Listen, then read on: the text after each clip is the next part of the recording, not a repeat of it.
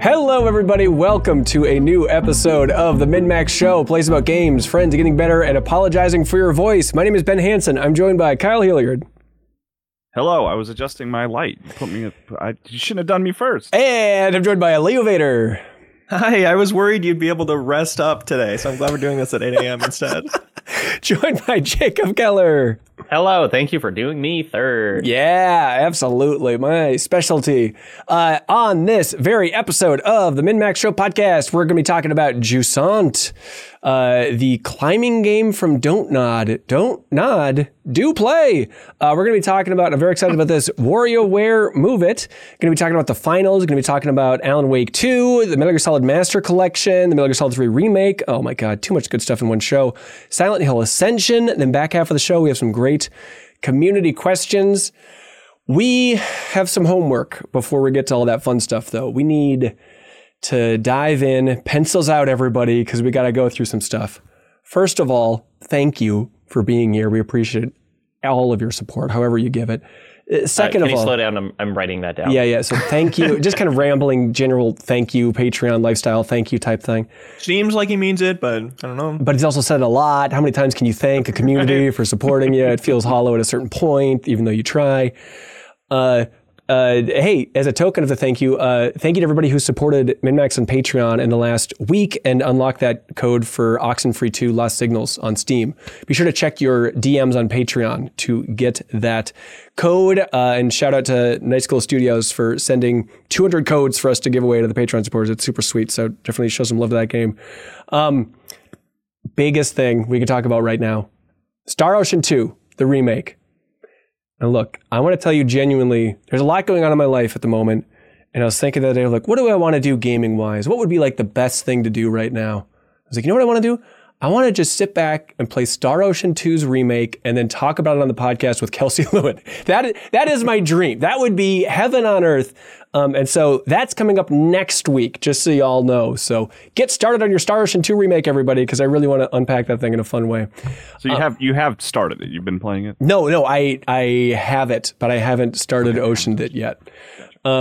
Also, biggest thing is we did the deepest dive on Alan Wake 2 earlier this week. You can check it out in our bonus podcast feed or on YouTube. It is a very thorough and very fun discussion about the first 6 hours of that game or so. Basically, we stopped when you switch back to Saga for the first time.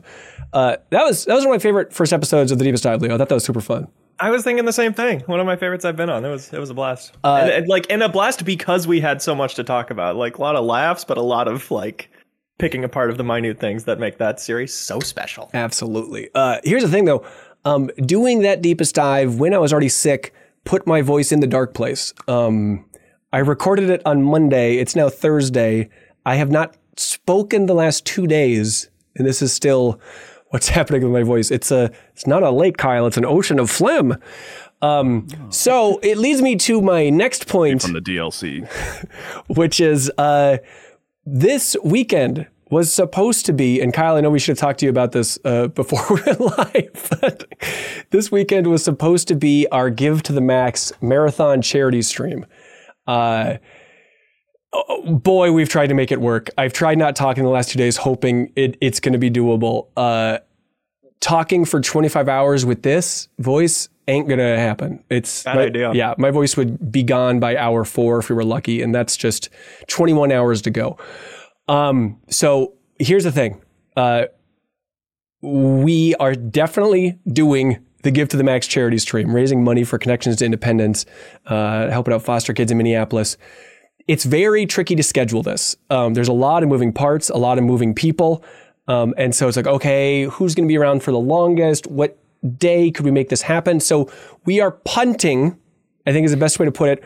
We're punting the Give to the Max charity stream from this weekend, no longer happening November 4th. We're punting it to December 2nd. I understand that is a big punt. That is more of, it's a win out the back of the end zone level punt. But that's what we need to do to have the best stream. And so thank you everybody for being patient. We'll rebuild that schedule over on Patreon for everybody. So we have all the same charity auctions, Spider-Man 2 PS5, a ton of fun charity auctions. a date with Clive Rosfield from Final Fantasy 16. There's a bunch of fun. Oh yes. There's a bunch of fun auctions for charity that'll be happening, but it's happening December 2nd, when we can all rest and really savor the thrill of being in the Min-Max studio together instead of doing some miming thing where it's, I'm silent the entire stream. It'd just be a disaster. Yeah. Okay, so thank you, everybody. Don't get sick again. It's that easy. I won't get sick again. One of the best things to help you not get sick is having an infant, I learned. Is that right? Yeah. They're not little petri dishes that just collect germs. Well, it seems to be the opposite because no one else in my family is getting sick. And so it's really bizarre of like, what's wrong with me? What's happening to my body? I mean, I think it's really bold of you to just jump in front of every illness that could be coming for your, loved ones. That's right. You're coming after me. You got to go through me first. Never mind. Hey, my brain's sick, everybody. Yeah, come on. Comedy forgiveness today. Hey, Kyle? Yes, Ben. You want to do me a favor? Sure. You want to host this podcast? Yeah. Well, this is a little experimental, right? But I'll sort of take over hosting duties to help your voice rest, and we'll see how it goes, right? Yeah. Oh, this would be great. Yeah, Do you want to just clap in so you can be in the host seat? Yeah. Here we go. Okay. Here we go. Welcome back to that nothing. We didn't have a break, but I'm taking over hosting duties. Oh boy, this is going so well already. Hey, can we clap back? I'm also quick? sick. Can Leo just take it over now? Leo, all right, Leo, you're host. Ready? No, we don't. I've never hosted before. No, we can move forward. I will host properly. We do not need to swap Leo in. Though I will, if my voice suddenly disappears. You're next, Leo. Get ready, and then Jake will be in the queue. The first thing I think we want to talk about is Jusant. Has everyone been playing Jusant? Yes, I have, Kyle. Yes. Ben, Yes. Okay. I started playing properly last night. I ended up playing 3 or 4 hours, and I think that would put you the end. Yeah, you get a new game plus the for game is Jusant? 4 hours long. Is it okay? Because I'm on I don't know, is it chapters like chapter 4 or something like that? Yeah, there's 6, I don't know how close I am to the end. There's 6 I think chapters. it has 6 chapters. Yeah, 6 chapters. Okay, so yeah, And it's deceptive because the mechanics are so strong. It feels like it could carry itself for longer than it chooses to. Yeah, I'm about it too. The way it looks, maybe this is a weird thing to say, but just the fact that the mountain is so large, I was like, oh, this is going to take a long time to get up there. Yeah, sure. Yeah, maybe every other game, it's like God of War also had that goal of just get to the top of the mountain, and that took 25 hours to get there. Exactly. But But it's a climbing game.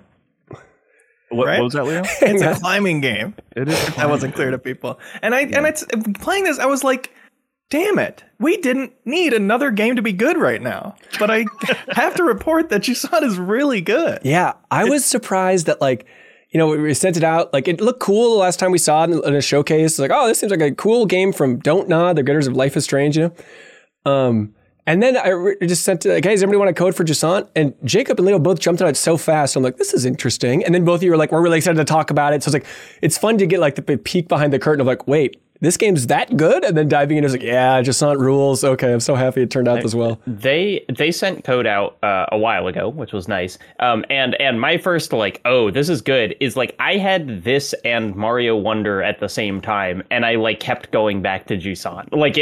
It was taking precedence over Mario Wonder for me. And it's boy, is it it. I have been telling people that it feels there have been a lot of games that are hey, here's another journey. And for me, this is kind of this is the one where I feel it's not just another game where you do pretty things, but kind of feels mechanically satisfying in its own right while still kind of having the spirit of what Journey felt like it was doing 12 years ago or however long it came out. I mean, I was excited to talk to you about it, Jacob, because there is a tone to it that feels Team Ico-esque. Oh yeah, just something about it. I've called it Ico meets Death Stranding is kind of the vibes, because it's it is so kind of painterly and artistic, and the main character doesn't talk at all really. but then there is this like deliberateness of movement that is very Death Stranding, where it's just like you are going to think about every single place that your hand is, you know, like in the same way that Death Stranding is like every step is kind of interesting because it's uneven. This is like my hands matter more than they ever have in like Uncharted or any other climbing game. Yeah, and that's interesting because it is specific. It is right trigger, right hand, left trigger, left hand, and putting pythons in the wall at your own discretion that you then can like hang from, dangle down, and then swing left to right or whatever. But it is also very forgiving. You can kind of hammer on those triggers and fly up a wall, so it still feels really tight that way. And it's also forgiving in the way that you have this rope holding you up. There was one moment where I tried to jump from a rock to a platform, way overshot the platform, wasn't near the wall at all anymore, thought I was going to see what death in this game was like.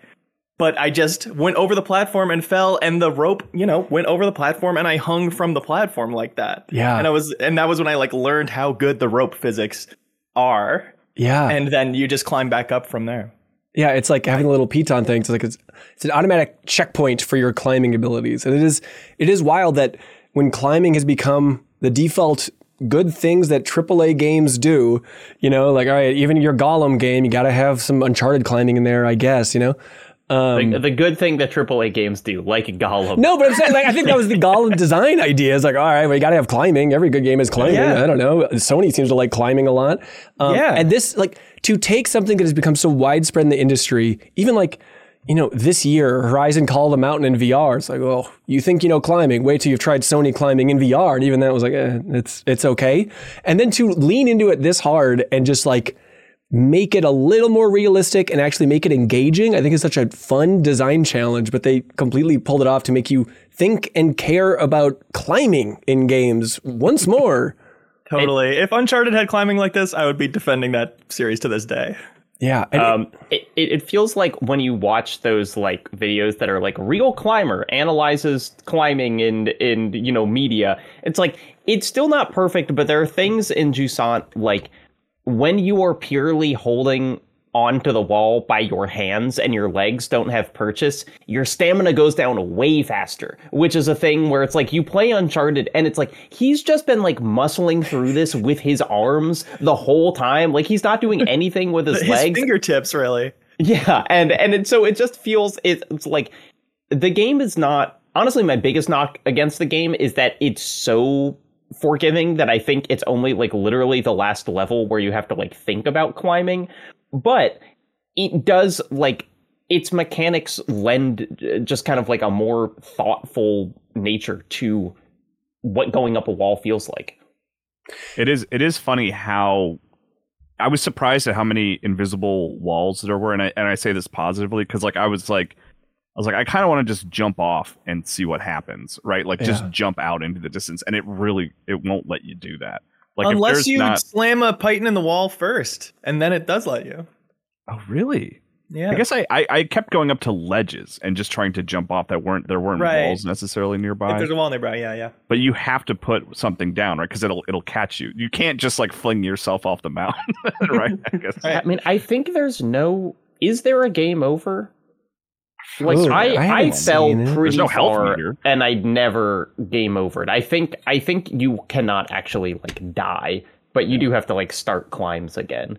Yeah. The other game that I was surprised it reminded me of is Prince of Persia 2008. I don't know if you guys have the same love for that game that I do, but it's a very pretty game like Jusant. It's also a game where like you get to certain places and you press a button and life comes back to that area, like plants grow and stuff like that. But also both games, like at face value, don't look like it's not platformer isn't quite the right word, but they don't look like things you can climb until you fully understand like what tools you have with you. And Prince of Persia is much more like faster and flowing and you're swinging and grabbing things. But it's like, I had the same feeling where in Jusant and Prince of Persia 2008, I look at a wall and I'm like, how am I supposed to even get up there? And then when you look a little closer, you're like, oh, I see now. Now I can make my way up there.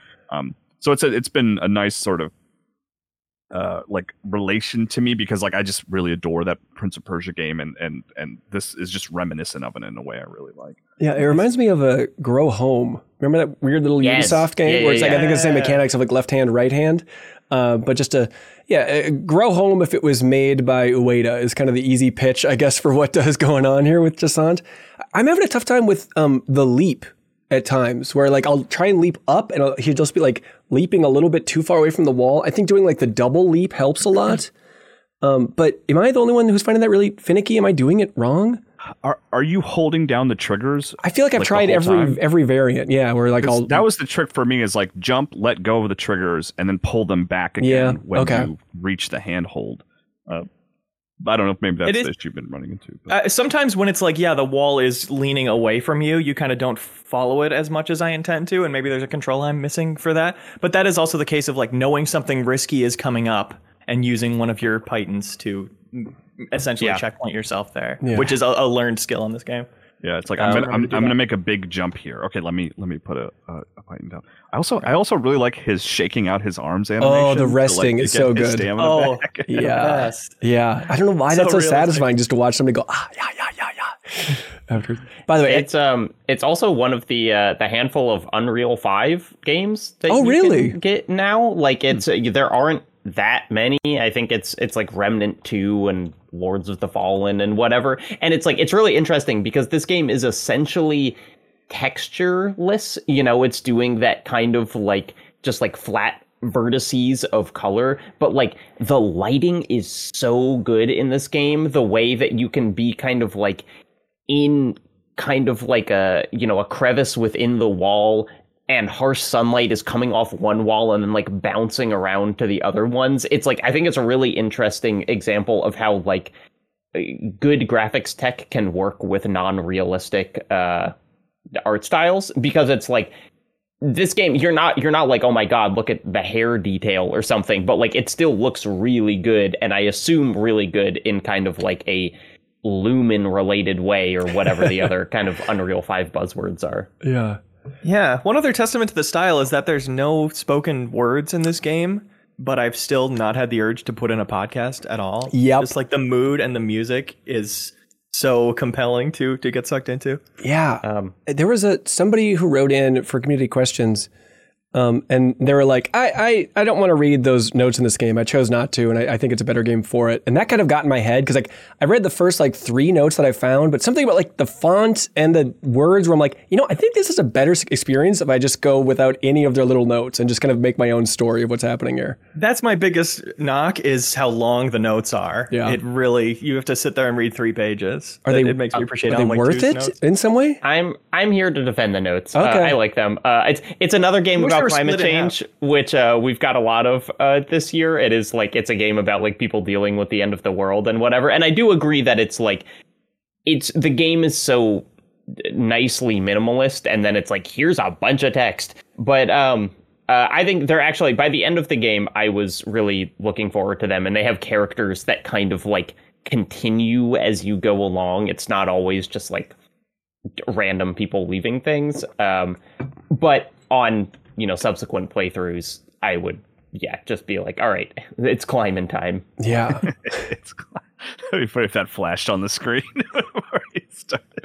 I will admit that I am really compelled by just the setting, and I do want to know what's going on there, because like you're climbing a mountain and there are boats like up like the mountain and stuff, and I'm like, okay, well, what happened here exactly? Which and they seem to not believe that clouds are water in the sky. Like that's just that doesn't make sense to them, which is a kind of a cool idea. Yeah, they're like, it says that water comes from the sky. I don't think so. It's like, but it's nice. Interesting. It's nice that it starts at the top of the game by just saying Jusant, a French nautical term for receding tide.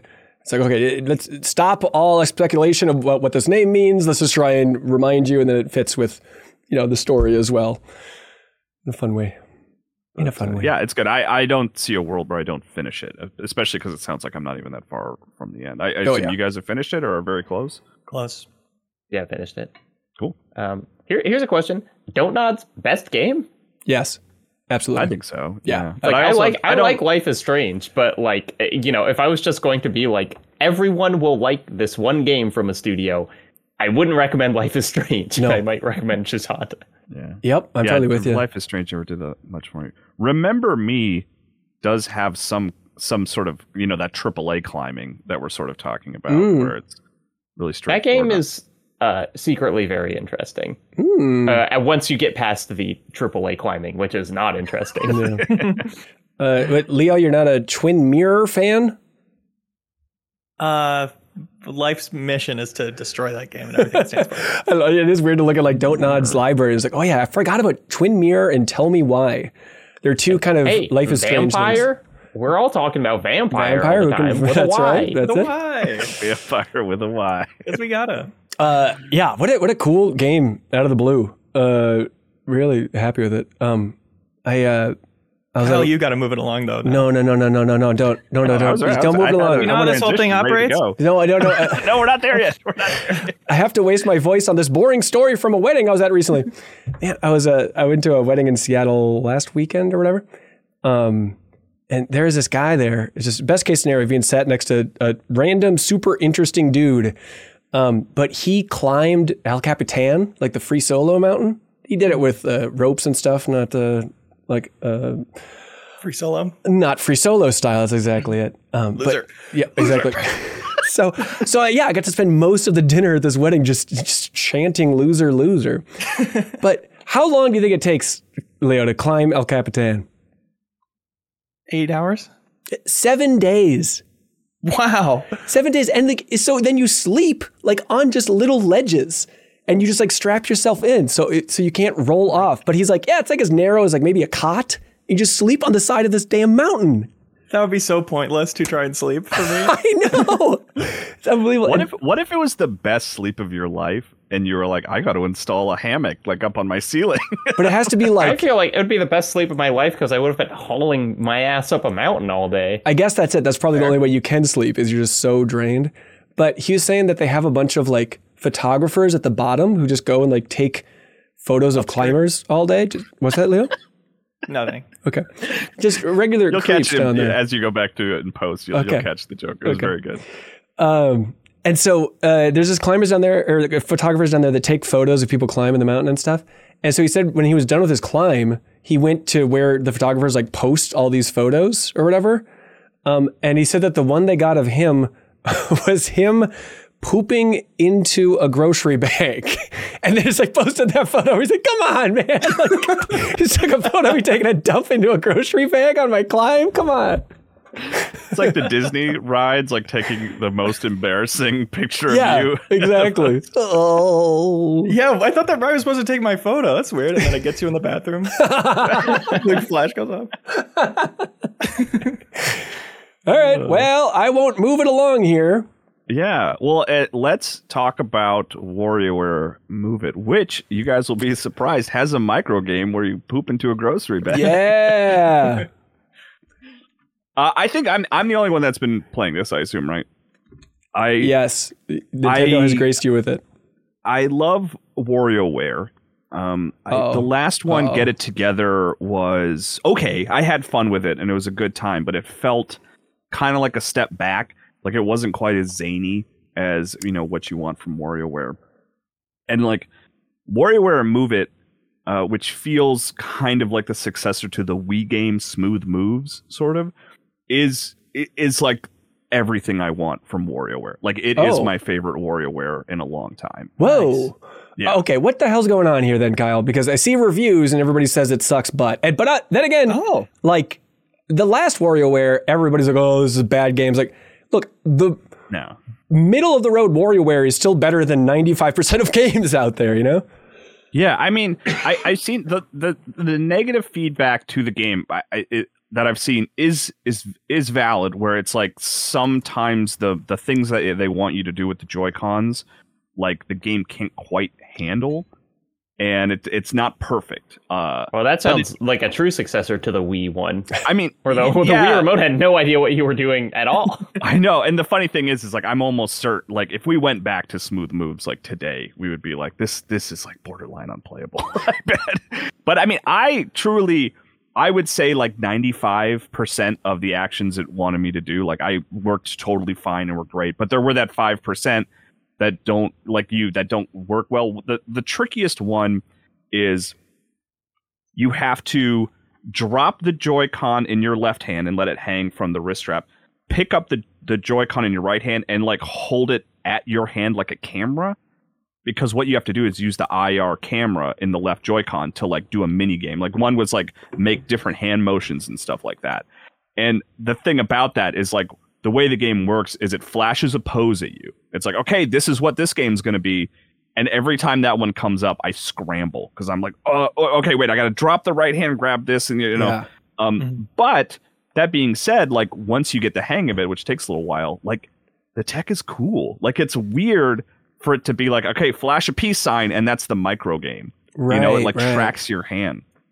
But it is a game like in the same way that you have like you play VR, like you have to kind of like get yourself hyped up and ready to play WarioWare Move It. Like you have to make space. You have to go get the wrist straps for the Joy-Cons. This is a deal breaker. I mean, it won't be. I'll play and love this game. But you told me that like you need the wrist straps for the Switch Joy-Cons to play. Like you literally need those things that I assume most of us threw away on day one.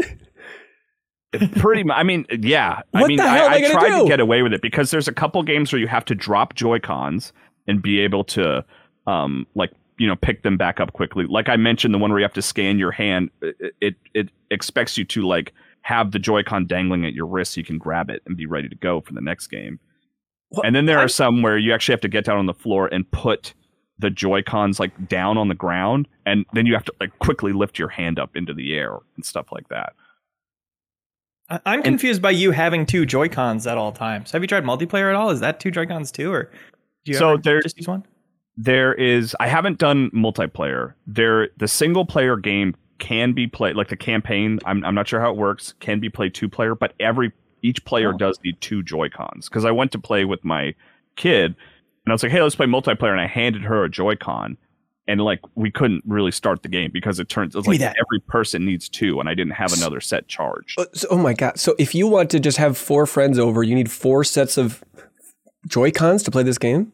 Well, there's a different mode, like a party mode. Okay. And I believe in that one, I think everyone can use one. That's nice to hear. Yeah. All right. Okay, so it's weird that just people are having so many technical issues with some of the forms and stuff. Like that's such a rare Nintendo thing, I guess, and it feels rare, I guess, just for this thing not to work. It's like a throwback to the Wii era, right? I mean, you know, I guess. But I mean, it's one of those things. It's like, yes, you'll have the occasional issue, but like for me, it really did not bring the game down at all. Because it's like sometimes you kind of struggle with understanding how a game works, and maybe it doesn't quite work, but it's like it's a micro game. It's gone in 2 seconds, and this entry is also particularly forgiving, where like if you get a game over, it makes you do a stupid pose for a couple seconds, and then you can start back with 4 lives right where you left off.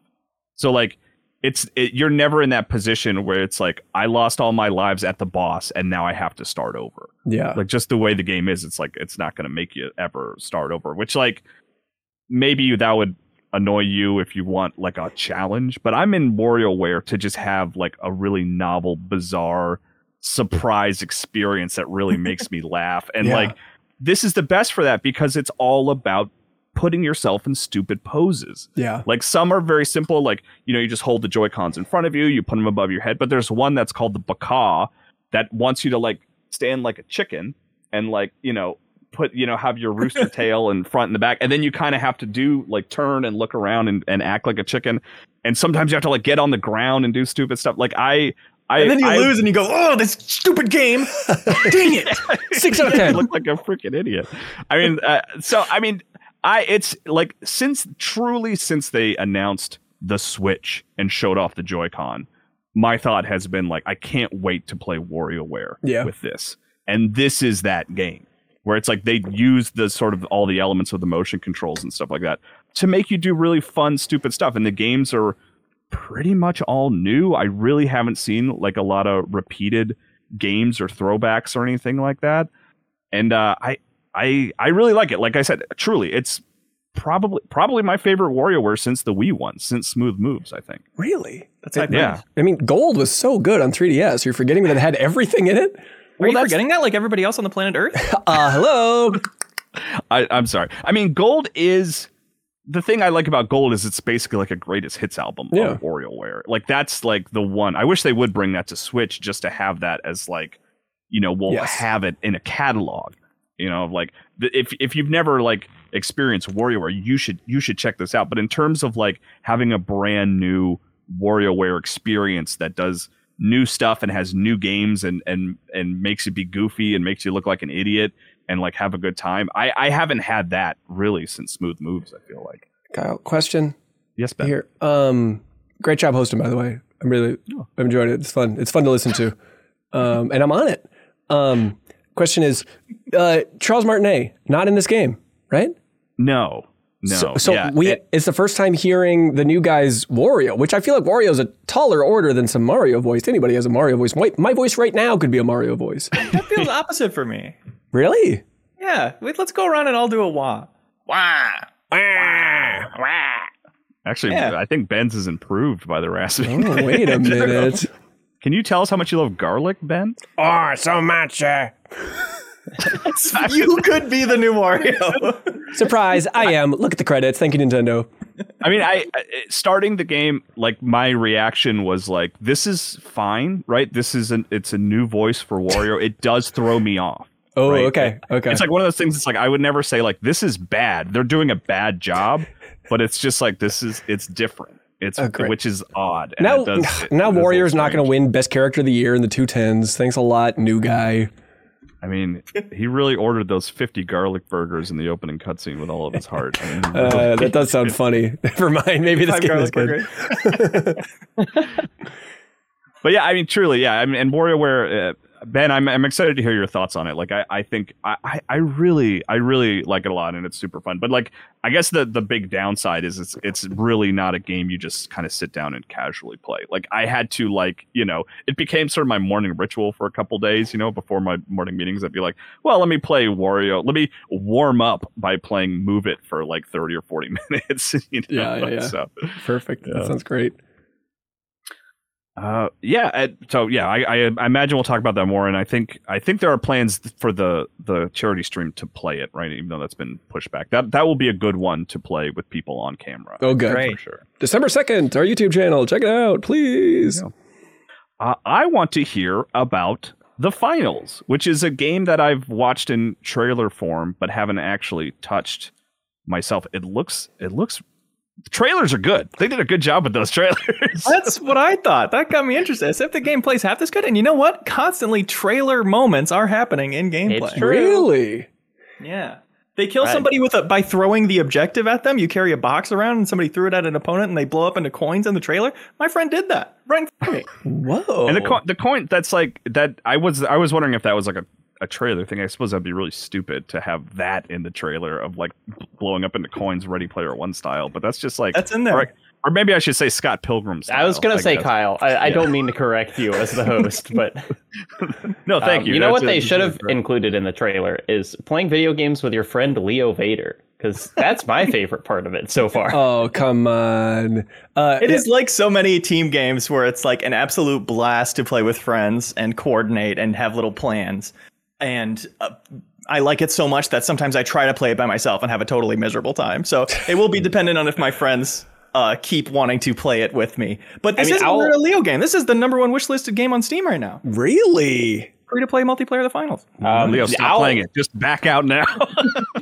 I'll go one step further, Leo, and say I am not a multiplayer first person shooter guy in general. Certainly not like a coordination based one. I've been playing with Leo and Alex from Game Informer. Ben amazing. I played with a team of people that I knew yesterday, and it was like not fun. So it's like not only do you need a team, you need a team that is all like really working on the same level, because I feel like my experience with the game has been boiled down to like, oh my gosh, it is so fun to be doing well in this game. It is not fun to lose. And that's like, it's a weird criticism, but like there are some shooters where like like Call of Duty, I think winning and losing feels basically the same. And it's like, it's all pretty fun. You know, like a team deathmatch doesn't feel functionally different to be like winning or losing in. This, it's like winning is unbelievable and losing is like a lot of respawn timers and being frustrated that your team is not playing with you as much as you want them to be. Yeah, long run backs, lots of helpful abilities that you can be mad at your friends for not remembering to use, for sure. So, but I have some fun losing in it too, because there's like tons of destruction in this game. That's the main bullet point, is that pretty much any building can be completely leveled eventually. You can destroy floors and walls. You do enough of that, and it all collapses around you, including the objective. You can destroy the floor underneath the objective and drop it to the next floor and keep doing that 5 times. And that is the most impressive thing. That is what is going to... I'm saying they're pulling Rainbow Six Siege's underpants down in the middle of the school cafeteria with this release. Rainbow Six Siege has been resting on its laurels as the one game that kind of has destruction, but there's bugs on it all the time. Everybody complains about it. This, somehow you can level the whole map and it works for everybody. I don't get how it works. But because of that, you can make these crazy plans and still kind of have some fun pulling some weird stuff off, even if you don't win at the end of it. Of course, getting stomped and doing nothing you're trying to do is definitely not fun. The runbacks are really bad, but there's so many weird little plans you can do. There was one where we had this objective kind of on the top floor of a building, and we were like, should we drop it to a different floor that's easier to defend? We have a sniper on our team. No, let's see if we can blow it completely out of the window of this building. Launch it with an explosive. You're essentially you're protecting like an ATM. Like that's the objective, and you can throw it around. Yes, it can land on like jump pads and bounce. What's that? You can use it as like a weapon. You can throw it at people, or no, you can. So the game, like the main game mode, is you essentially get like a cash box somewhere, and then you have to run that cash box over to an ATM, throw it in, and then the ATM takes a while to like digest the cash or whatever. And in any phase of that, the other teams can steal the cash box or the ATM from you with enough time. And Leo, I don't mean to interrupt what you were saying. No, but I was very ahead of myself because I'm excited. A very important aspect of this is there are 3 teams in most matches, and in tournaments there are actually 4 teams all playing at the same time. And that is weirdly, it's like, it is way more fun and feels more fair or like doable to play with 3 teams than 2 teams. Because like in the equivalent, which is like, I was thinking about like playing Rush in Battlefield Bad Company 2 or something, where it's like you have one side trying to destroy something and you have another side protecting it. And the people protecting it can get so set up that it is just impossible to get anywhere near them. And that can happen in this game, but like, because there are 3 teams, you inevitably have situations where like the team protecting is distracted by fighting the other team, and then you can sneak in there because like, since you're not the only target, you actually have more chances to kind of like mess up their defenses. And so it's like, it's built on third partying, it's built on like messing up a conflict between 2 teams that's already happening. And in the situations where we were playing a game and like one of the teams dropped out mid-match, it instantly became like almost unplayable. It's like the 3 is so important, and it really works when it's working. And it's teams of 3, right? Did you guys already say yes. that? So it's like 3 teams of 3. Gotcha. Yeah, and we did a ranked tournament. The ranked mode is tournaments which start as multiple matches, 4 different matches happening simultaneously. And then it knocks out the bottom teams, merges a couple of the matches, knocks out the bottom teams, merges the matches until eventually it becomes the top team against the top team. And Jacob and Alex and I totally moneyballed our way to the finals by third partying smartly. And after your whole team gets wiped, you can free cam around. So we'd fly around and see like, oh, here's where the battle's happening. If we go around to the side, we can take that objective and hold it before they like realize what's happening. And we totally strategized our way there. And then when it was just us versus the other final team, they were way, way better than us. But we still managed to get a steal off on them and like get 1 point on them, which felt really good. Oh, that's awesome. It's always the best. And that's why I fell in love with Siege, is because my friends and I weren't the most amazing shooters. Never have been, never will be. But if you're with friends communicating on voice, We do okay. But it's when we won, it was because we outsmarted the other team. And that is what feels so amazing. It's like we worked together better than they did. And there's a lot of that DNA in here. That's sweet. Yeah, speaking of DNA, this is Embark Studios. And you talk about the destruction, like it's a bunch of former Battlefield folks, like the Battlefield sound designer and the studio head of DICE and a bunch of other folks from DICE that left to start this thing. And the weird thing is they're also making Arc Raiders, which is that free-to-play, if you remember one, it kind of had like the 70s color aesthetic and whatnot. But that was kind of their bigger game. I felt like this was kind of like the smaller project that was kind of leading into the bigger project of Arc Raiders. And now, if this one has this much momentum, I wonder if this is going to become their main thing. Because, I mean, it seems like it's catching on in a big way. It is, as it's been the open or closed beta for the last like week. And the servers have been getting worse as it goes on because the hype keeps building and more people keep getting in. Oh God! But the end of the story I wanted to tell earlier was just that launching the objective out of the building, it landing on the ground 7 stories down from where it started. Me and the other teammate got killed. It was just our sniper left, and we were like, "We're so close to the end. Just hide." And you'll see when they start to steal it, you get the little, it's flashing red because you can do last second steals. That's how you get a lot of points in this game. Is just wiping the team defending it, stealing it, and you get all the credit in most of the modes. But yeah, watch for the steal. And my friend did that. Saw they were stealing, peeked out, and took all the time in the world to line up a headshot because we had moved the objective out into the open like that, and then killed the guy, and then the match ended. And it was so satisfying to have stratted our way through like that. Yeah. And you're always making those decisions of which cash out should we go to, which one seems more defendable for us. Okay, we got here with a good lead on the other teams. Let's throw these goo grenades to like generate these walls and build a little more defensible place for us. But then, of course, it can all go to hell when they destroy underneath it and suddenly the building is collapsing around you. There's so many moments where I unforced just have ejected, oh my God, because so much destruction is happening around me. And I'm still like trying to get kills through it and trying to revive my friends through it.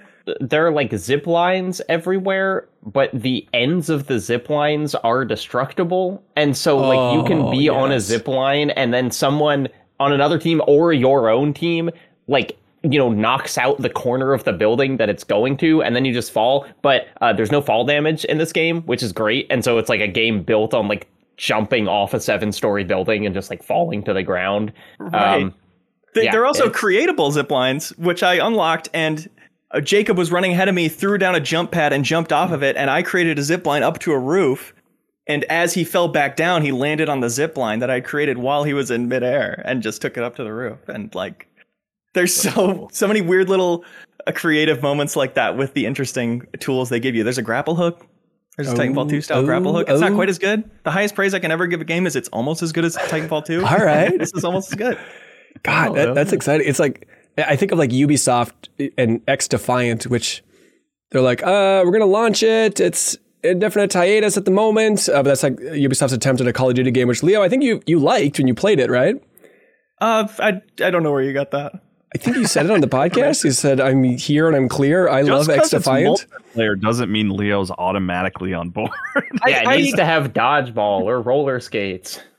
I might have said I played it. I definitely played it a fair amount, but I never smiled. Is that right? Okay, well, I take it back. But yeah, I just think of like that game being like, all right, we're going to wait a little bit for release, and then this game coming in, and I don't know how many free-to-play shooters can really grab the zeitgeist at any point. And so now it's like this one feels like it's doing so many fresh new things, or at least old things in a new, refreshing way is probably a better way to put it, right? I'm sure Ubisoft just like, oh, God damn it. this was our window, and now the finals has taken it. And the style is not bad. It's like a lot. It's overstimulating. There's a lot of explosions and bright lights and stuff, but it's not really annoying. And some of the cosmetics have been genuinely cool. Ooh. There's a sniper skin that makes it look like cardboard, which is like, okay, a lot of guns have had this. A lot of games have had this. But then you zoom in and rotate it around. It's like, really looks like cardboard. And then you look down the stock of it and it's like folded up cardboard. Like it's just this totally pretend sniper rifle all of a sudden. That's awesome. There's some cute cosmetics like that. By the way, the backstage pass, Shan's got it. They say, I remember this specifically. Leo said he thought X Defiant was going to be huge, but he never said he liked it. That's what I'm thinking of. Yeah, your prediction that it was going to be huge. Interesting that I thought it'd be huge. I don't know if I stand by that, but it's easy to get more and more against something the further I get from it. But my guess for the finals is they're probably going to launch it at the Game Awards Like they've shown it there before, and the fact that it's an open beta now and Game Awards are coming up in a month, like that seems like the roadmap, I'd imagine. So that was my question. They don't have like a public. This is when the game is out properly or anything like that. No, it just says coming soon. Well, I will say, I mean, closed beta, but like I didn't have to apply. I just downloaded it on Steam and pressed play, and it was like you're in. It's not like they're credential checking. Yeah, right. Yeah, I think it's public beta. Yeah, I mean the public beta is over now, but I think it's got to be coming up at Game Awards, I'd imagine. I'll also give credit for the goofy play options that are in here. Alex Van Aken really gravitated towards being a heavy guy with a hammer, and there's no secondary weapons. You only have a hammer in these giant wide open spaces. It's like a really bad idea, you'd think, but he makes it work. He can play around it, and when you catch people within hammer distance, he goes to town, and it's really satisfying to watch. And of course, he can also level any wall or floor instantly. And the heavy has this charge that it's so fun to be running alongside the heavy, and then he uses his charge and he just sprints through the wall ahead of you and makes this whole new line of sight. And there are bridges that can be destroyed. It's like Siege. It's why I fell in love with Siege, in that every moment is like fertile for interesting decisions and things you haven't seen in another match.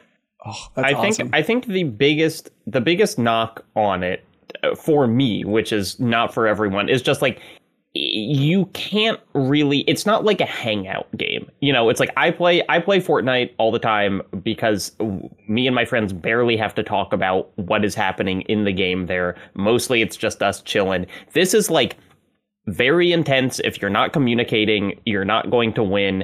And like, even though it's fun and silly, I do think that it is more of a Valorant or a Counter-Strike-esque game than a Fortnite or a Destiny. Like, it's not, you know, even though you don't have to be playing ranked matches, you can just be doing quick things. But like, communication is just required. And like Leo said, doing games with randoms is not very fun.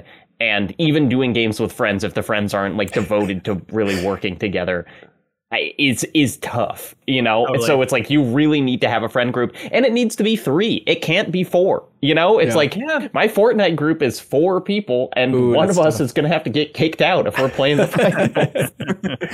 You could find a new friend and play Overwatch.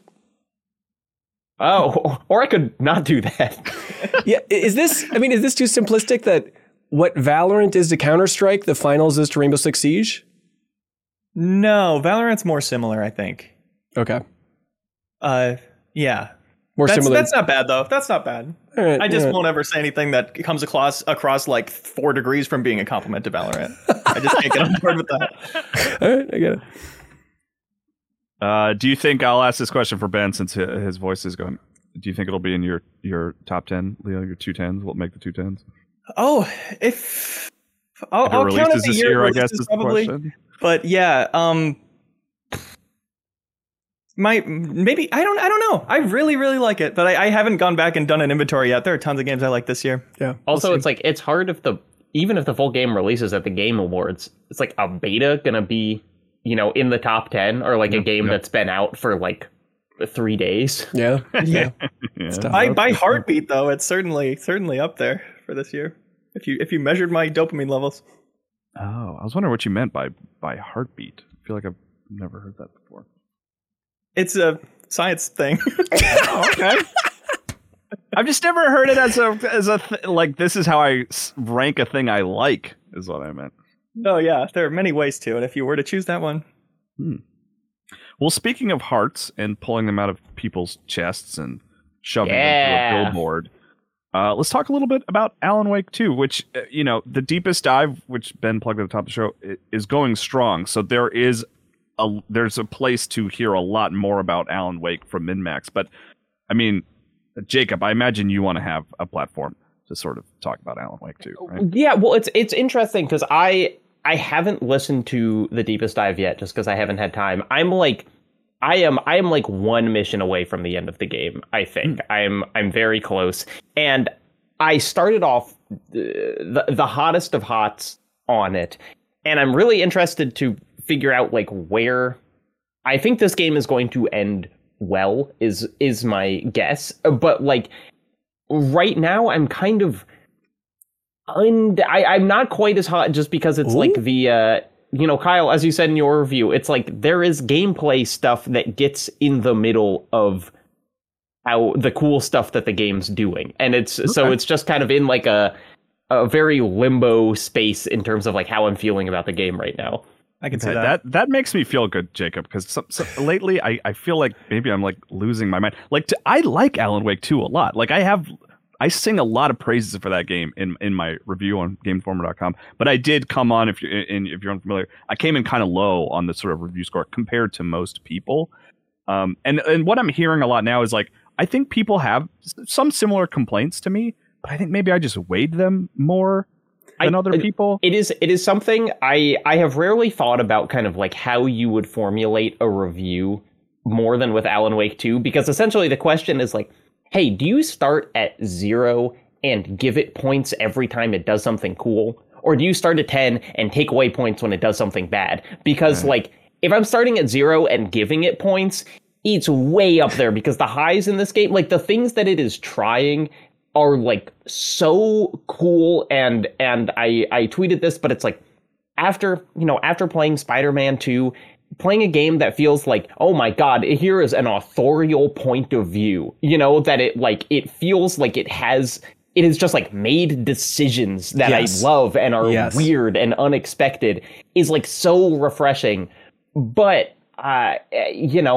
there's a lot of stuff. I have been wondering the past few days playing this, if my game is somehow glitched in that I set it on the normal difficulty, but it had actually set itself on the hard difficulty, because I have found that combat in that game is like almost unplayable for me. Really? And it's either I know, like, really, it sounds like a ridiculous thing to be like, I said on normal and the combat's on hard, but it's like I will dump like an entire clip of pistol ammo, like 12 bullets into an enemy's head after like breaking their shield, and they keep coming and they don't like react to the shots. You have enough words of gun?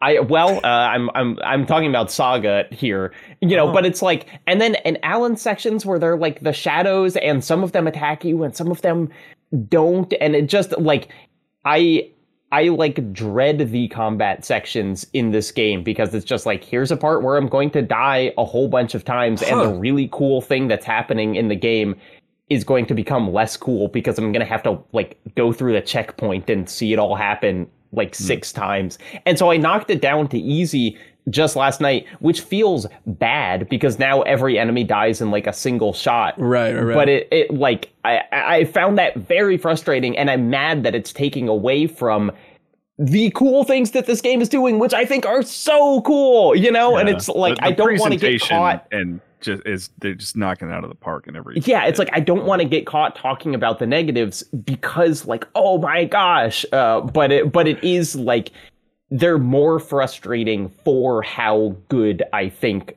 like so many of the things the game is attempting are. Yeah, when you said that you're losing sleep because you're thinking about this game so much, what type of stuff are you thinking about? It was like, it happened like the first night, and I can't even, it was just like the thing that you're all past, but like, going into that first overlap with Saga, and like, I mean, just the like, I suppose Alan Wake 1 was also a horror game, but it's just like place in the generations and the kind of like, the maximum tech things it could do are just kind of low enough that you play it now and it doesn't feel particularly scary. And this game is just able to do like weird, scary things. And like the snapping back and forth of realities, it all just kind of gets in my brain. Yeah, I'm enjoying it a lot more than I thought so far, just in the first third. Yeah, I've just been blown away again by the presentation. Just, I mean, we talk about it, but and thankfully somebody in the comments corrected us, because I was gushing over like, there's just a scene with like a live action projector projecting like a real actor, and then you can walk as a character in front of that, and just like having a video game character have a live action person projected onto them, like that level of just weird things. Like I've never played this in a game before. Somebody in the comments though was like, they did that in Control. Technically, you could move the projector around at the live action thing. It's like, oh yeah, I guess I kind of forgot about that. But that is fun to get like excited about a studio and see like, okay, they were kind of practicing, right? Yeah, well, I mean, talk they about go harder in these getting directions. excited about a studio. You know, just the like Right.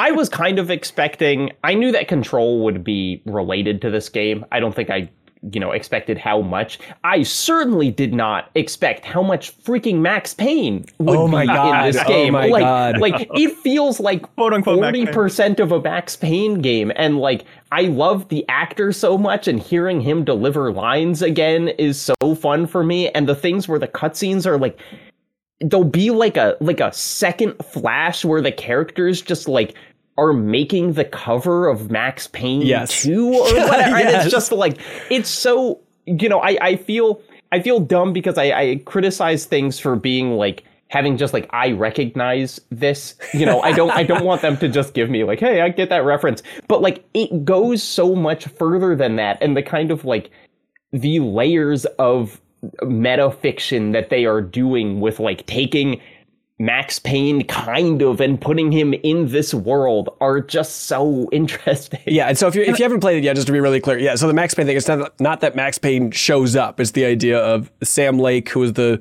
face model for the original Max Payne. He's a character in this game that's voiced by the guy who also voiced Max Payne. So spiritually, Max Payne is in it, and they know what they're doing with those ingredients, Yeah.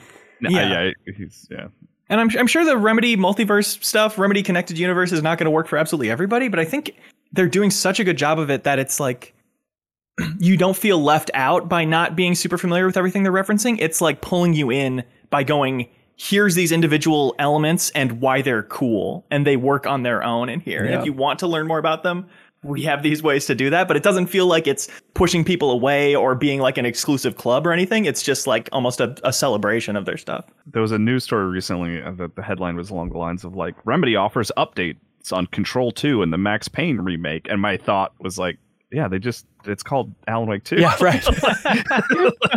they released it. Everybody.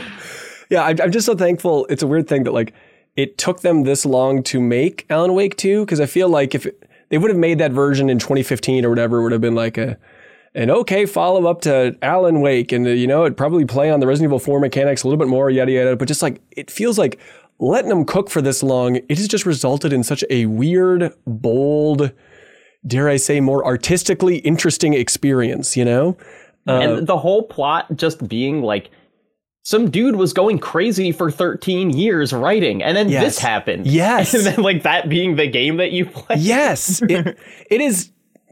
I mean, this is early on, but it's like, this might be just one of the most interesting games I've played since Metal Gear Solid 4. Like that level of just like, there's so much to unpack. What it means to the studio and all those sorts of, Yeah. And like where y'all have stopped in the deepest dive, you got some big stuff coming. Yeah. Like I cannot wait. The next episode in particular, I'm very interested to see reactions. It's I'm so curious where it goes, because where we're at right now, there was a lot of like, yeah, maybe this isn't working, or this is bad or dumb or whatever, but maybe it's explained in this opposite way in the future or whatever. It's like there's infinite like imagination we have right now, and I'm curious to see where we land when we're in Kyle mode at the end. No, that is Kyle mode. No, and that is the big thing too, is like, I mean, a real thrill for me is I loved playing Marvel Spider-Man 2. We're going to do max spoilers about it in the future. But I love that entire experience, especially during the bigger chunks where it was like, I really don't know where this story could go. I think eventually Spider-Man's like, I think I got a good sense of where this is going. But that is the thrill of playing Alan Wake 2, is just like, truly, I have no idea where they're going to be going in the future, in what medium it's going to be told to me. It's like, that range of possibilities is so exciting. But is it too simplistic to say just 2023, everyone's like, oh, best year for games. I think there's an interesting discussion to be had about that. But it's like, it just feels like one of the weirdest year for games. Like, it seems like all of the big games are just bizarre. I mean, Baldur's Gate 3, the range of possibilities there. Have Sex with the Bear, everybody loves it. Mario Wonder, it's like, it's just weird. Here you go. And Spider-Man 2 is being kind of the simpleton's choice, if you will, Jacob Geller. But at the same time, like, what I love about Spider-Man 2 is like it leans into the weirdness from the first game even more. Like there's so much mental stuff going on in Spider-Man 2 that I feel like it also falls in this category. Just like, no, let's just lean into more surreal elements. And I feel like 2023 has really played that up in a bigger way than most years, I think. Yeah, it's why I'll be arguing so hard against Final Fantasy 16 in the 210s, because that's every other game is doing such weird things. But yeah, it's, when you look at it's like Spider-Man 2 and Final Fantasy 16, I think stand out as like kind of normal AAA releases in a game that has had a lot of like abnormal AAA releases in really interesting ways. Yeah, I will stand up for Spider-Man 2, though. I do think there's like, I feel like 7 of those missions take place in people's minds. Like there's a lot of cool stuff in that game. Yeah, man. And we all played Far Cry 3, Ben. We've seen the inside of people's minds before.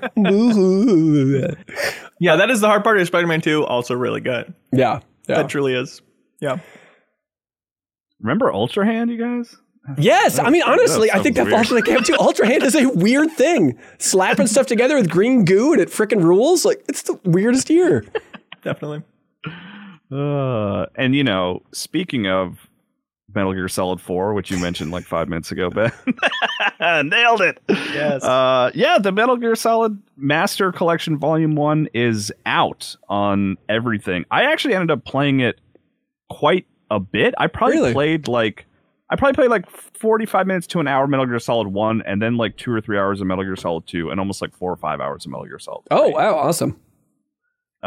Because I really adore those games, and I am curious if there's anybody out there picking them up for the first time, because it's really hard for me to not have nostalgia goggles for those games and know completely how they work from the start.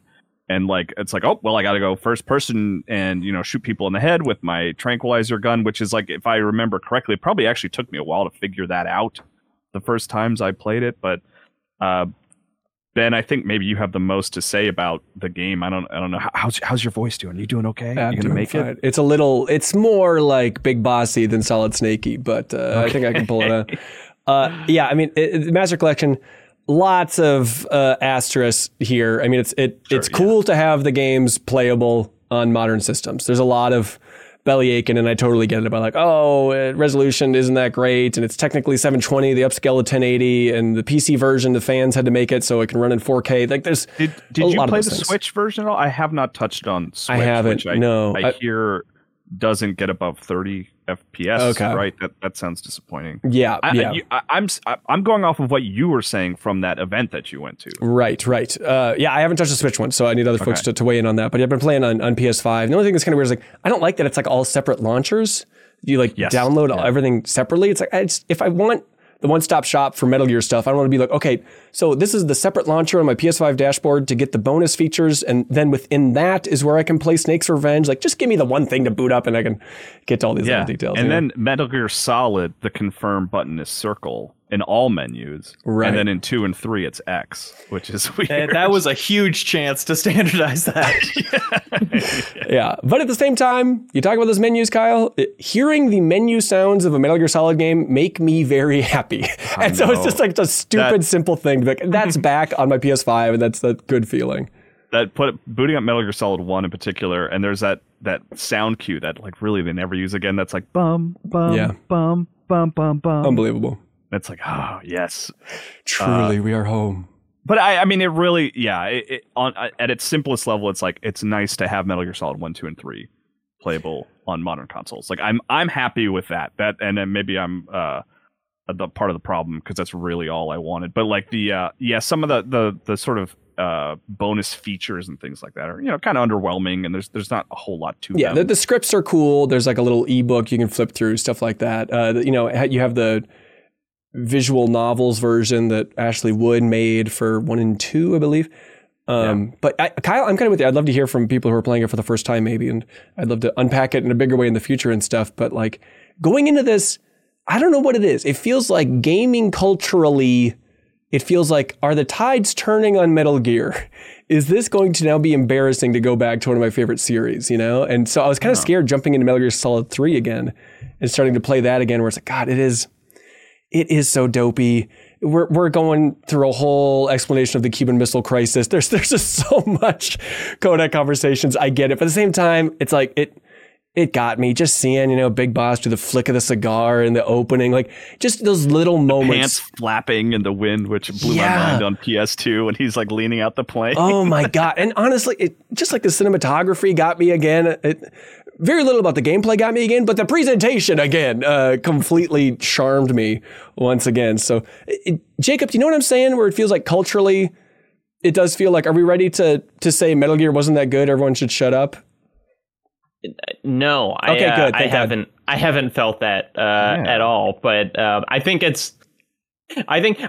similar to Alan Wake, to games with a strong sense of authorship, even if they're dumb, are going to continue standing out, and people saying this was when games were real, when confronted with other things coming out that we may or may not talk about.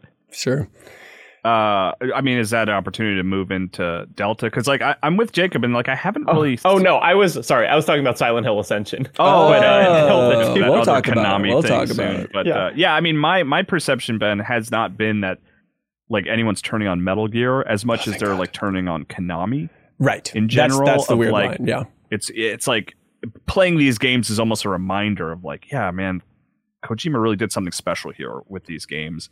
And now he's not involved in the franchise anymore. And there's a remake coming. Yeah. Which everyone is sort of the initial reaction to that trailer is kind of like, I don't know if this game's going to have a soul, which is like an interesting sort of ethereal take that I kind of agree with, but also will play the hell out of that game the second it's available to me. Metal Gear Solid 3 Metal Gear Solid 3 Delta is what it's called officially, right? Snake Eater. Right. Metal Gear Solid Delta. Did they put the 3 in there? I don't think they did. I think they're trying to get away from it. They dropped the solid, right? No. They wouldn't drop the solid. And it feels like, you know, I'm glad Kojima's not making remakes, but it does feel like if he was involved, that game would be really interesting. You know, it would be doing like a Final Fantasy VII remake-esque, like, let's interrogate what it means to be a remake. And instead, it is exactly the same game with the same script with better graphics, which, like, hey, I don't want someone else rewriting it, but also it's just kind of like, you know, what are we doing here? Like, this is the best we can do, is just do like, you know, those things where someone's like, I remade Mario 64 in Unreal 5. Right. Like, that's what Delta kind of looks like to me. It's also weird because it's like that and the collection. It's like a Konami board meeting where they're like, here's our 2 options for cash grabs. And they're like, why are we choosing? Yeah. How do you feel about Twin Snakes, Jacob? Because I'm actually quite positive on Twin Snakes and love that it exists and wish it were part of the collection that came out recently, which is very much like someone else tackling Metal Gear Solid with Kojima consulting and being available. Yeah. Which is I think not what Delta is, I don't think. Yeah, I think that Twin Snakes is an incredibly interesting cultural object in a way that there's almost no chance Delta will be. You know, like, I think it's interesting that we can have conversations about like what Twin Snakes is, you know, this far out from it, in a way that no one really talks about, like the Shadow of the Colossus remake. Yes. Like that or whatever. And it's like, you know, I don't think it's, you know, I don't think it's an improvement on Metal Gear Solid 1, but like, it is fascinating. And I will usually prefer fascinating to kind of boring.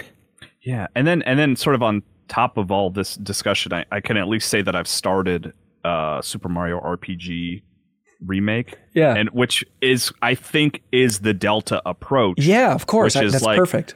Let's just fully remake this thing 100%. Is at least what it feels like so far of what I've played, which is like the first, you know, like 4 or 5 hours or something like that. And like, as someone who is very nostalgic for Mario RPG, like, I'm really enjoying it. You know, even though it truly is just like this. You remember this thing? Now it's prettier now. It's just perfect. Like, maybe that's what I want from Delta. I would be okay with that. I think what's weird, but I see what you're saying, Jacob. I would rather have the sort of odd discussion point, Kojima consulting on it or being more involved or something, just to give it, that edge that it probably won't have. I feel like so much of it comes down to like the initial design of these games. For Mario RPG, it's like, you get it. You're doing a faithful recreation of that, and it makes sense. Something like the Shadow of the Colossus remake, I think, is interesting just because the design and ambition and world of Shadow of the Colossus originally was so ambitious ahead of its time that doing a faithful remake, it's like Blue Point made that game, and it's like it still feels awesome. Whereas Metal Gear Solid 3, as much as we all love it, I think we talked about on a previous episode of the podcast, Kyle, it's the best game of the decade. But remember that one when we went through and tried to figure out we already did the math, Kyle. But I believe you. We already did the math and all this. It turns out it was the best game of the decade. Okay. But even I think that's right. Yeah.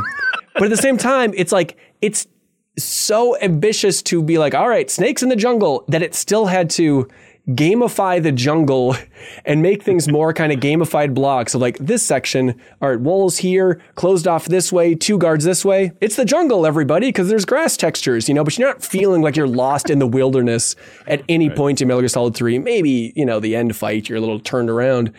And so that's what's so wild about this remake, because like all the ingredients are there for it to be blown out and kind of, if you went back and made a Metal Gear Solid 3 remake based on the first discussions they probably had internally about what Metal Gear Solid 3 could be, of like, what if it was just survival in the jungle in the 60s? Like, oh yeah, that sounds awesome. Like that idea, I think, would age really well. But instead, just to make a very technically proficient, hopefully, Unreal Engine 5 remake of like game design from 2004 of just kind of siloed little jungle sections. It's such an odd mix.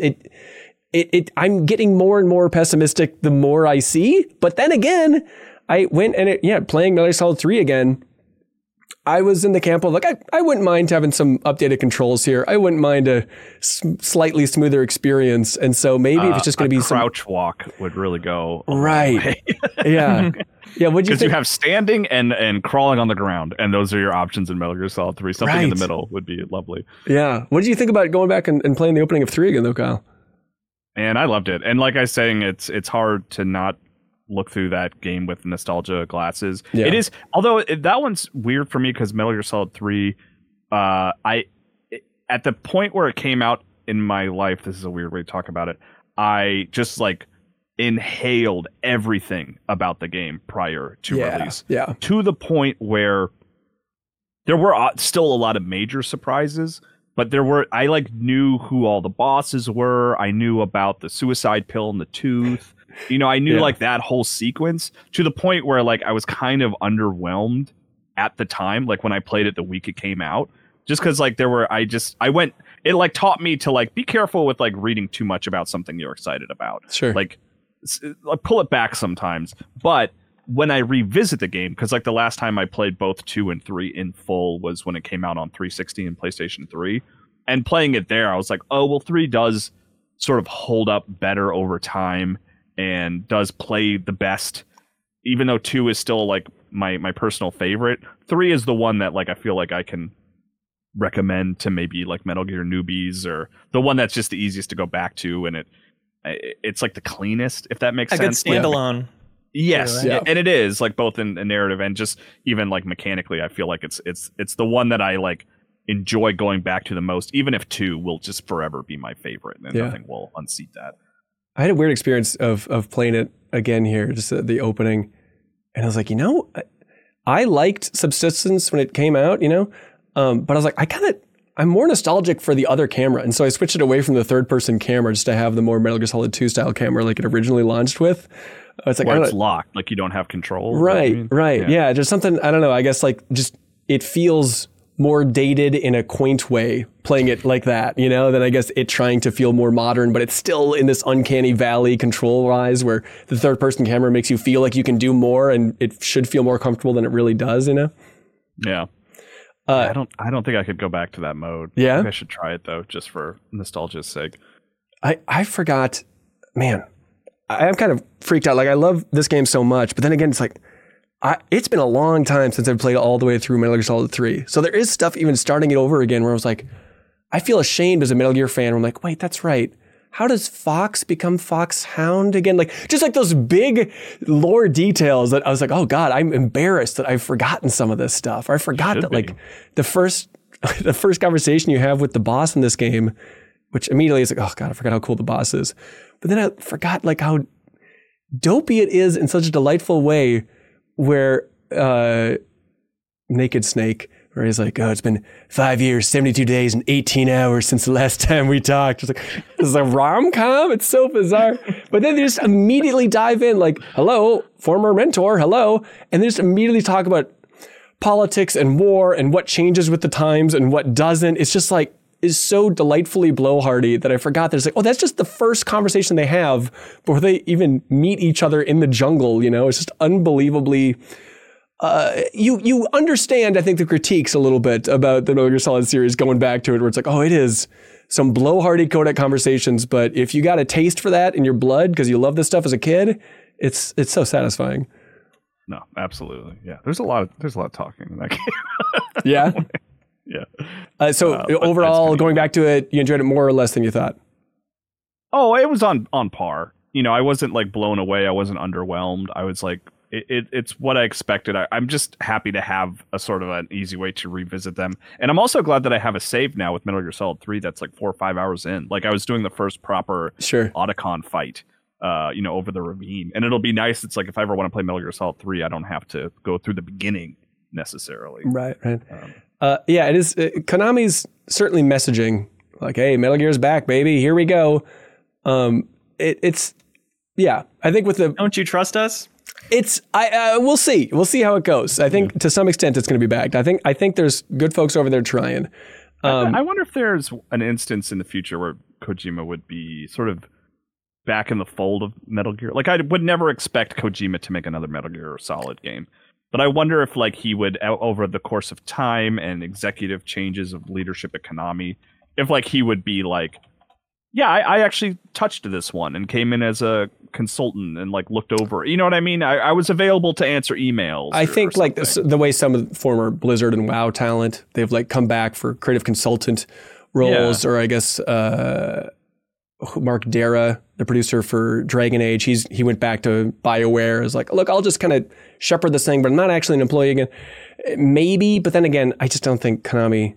Who would be pushing for that within Konami? And Kojima's busy, you know, it's like, I'm sure it'd be a emotional nightmare for him. So I don't think so. But I mean, if you're a young executive at Konami who's put in a position of power suddenly, I mean, that would be my first thing that I would try to do is like try to figure out some way to at least sort of get that relationship back in a position of, but you know, I'm just talking about hypotheticals that who knows that they could ever even happen. Yeah. Kojima might be done with Metal Gear. Like he's too, in the same way, like, you know, a director like makes a film and doesn't want to see the sequel because it just hurts too much. It's like, I can't, that's my franchise that they took away from me. I can't look at it anymore. I would totally understand that reaction. I think he should be done with Metal Gear as much as I love the series. You know, it's like, it's good to move on. It's okay. Sure. But I mean, in terms of like, you know, new people at Konami attempting to do new things, like I thought it was interesting that there's that teaser trailer of that David Hayter show called Metal Gear Legacy.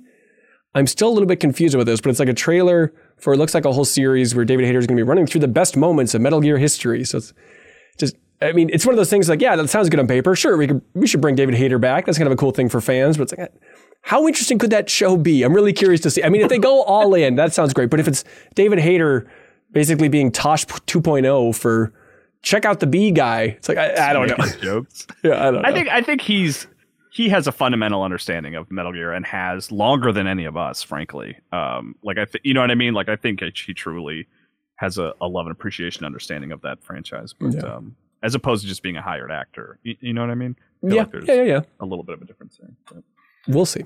Yeah, who knows? Hey, Konami. Let's keep the Konami train rolling. Silent Hill Ascension. One good decision to another. Speaking of legacy, did anyone like actually play, quote unquote, play this game? I talked to Genvid briefly on Monday of this week, and they kind of gave me a little presentation of what Ascension was going to be, and that, so that's my familiarity. So you could have stopped them. I maybe I should have. I think I played it. So it's like an app that you download, and it's like it plays a little video, and then you can interact with it, and there's little mini games and stuff in there, and there's chat on the side. But I jumped into it, and game, right, there was a rhythm game in there. Yeah, like classic Silent Hill music. It kept like kind of crashing, not the app crashing, but kind of like the video player would just stop. And so I was trying to watch like Kind of Funny's pre-show, and then I tuned in for a little bit during the actual sequence itself. It's basically Silent Hill Ascension meets HQ, the trivia game, is the easy explanation, where it's like a daily event. They want everybody to jump in there and unpack everything. An idea we all had, frankly, to be clear. They're just the ones that executed. They were first, yeah. Yeah,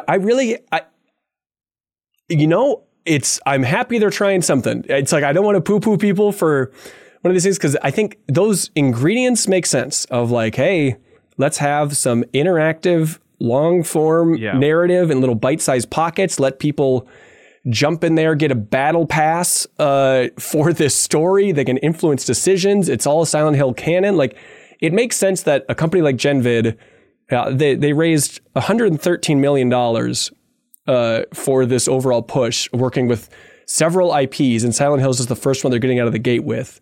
And they have like former Netflix talent there and stuff. And so, and Telltale as well. Right. So it's one of those things where those ingredients make sense, but then you look at it, it's just like, no one's going to be into this. What are we doing here? I mean, go ahead, Jacob, please. Oh, I think it's exciting that we're alive during the birth of like the new worst way that you could tell a story. I think it's like, you want to appreciate things as they happen historically. Yes. Ben, I disagree with you slightly in that, like, I cannot imagine why this would have looked good on paper at any point. It's just like, for hedge fund weirdos looking to invest something, you say Netflix talent, sure. So interactive people who story, fundamentally don't understand video games or art making a decision about how to tell a story. Put yourself in their minds more, Jacob. Come on, man. It's called empathy. They're valid.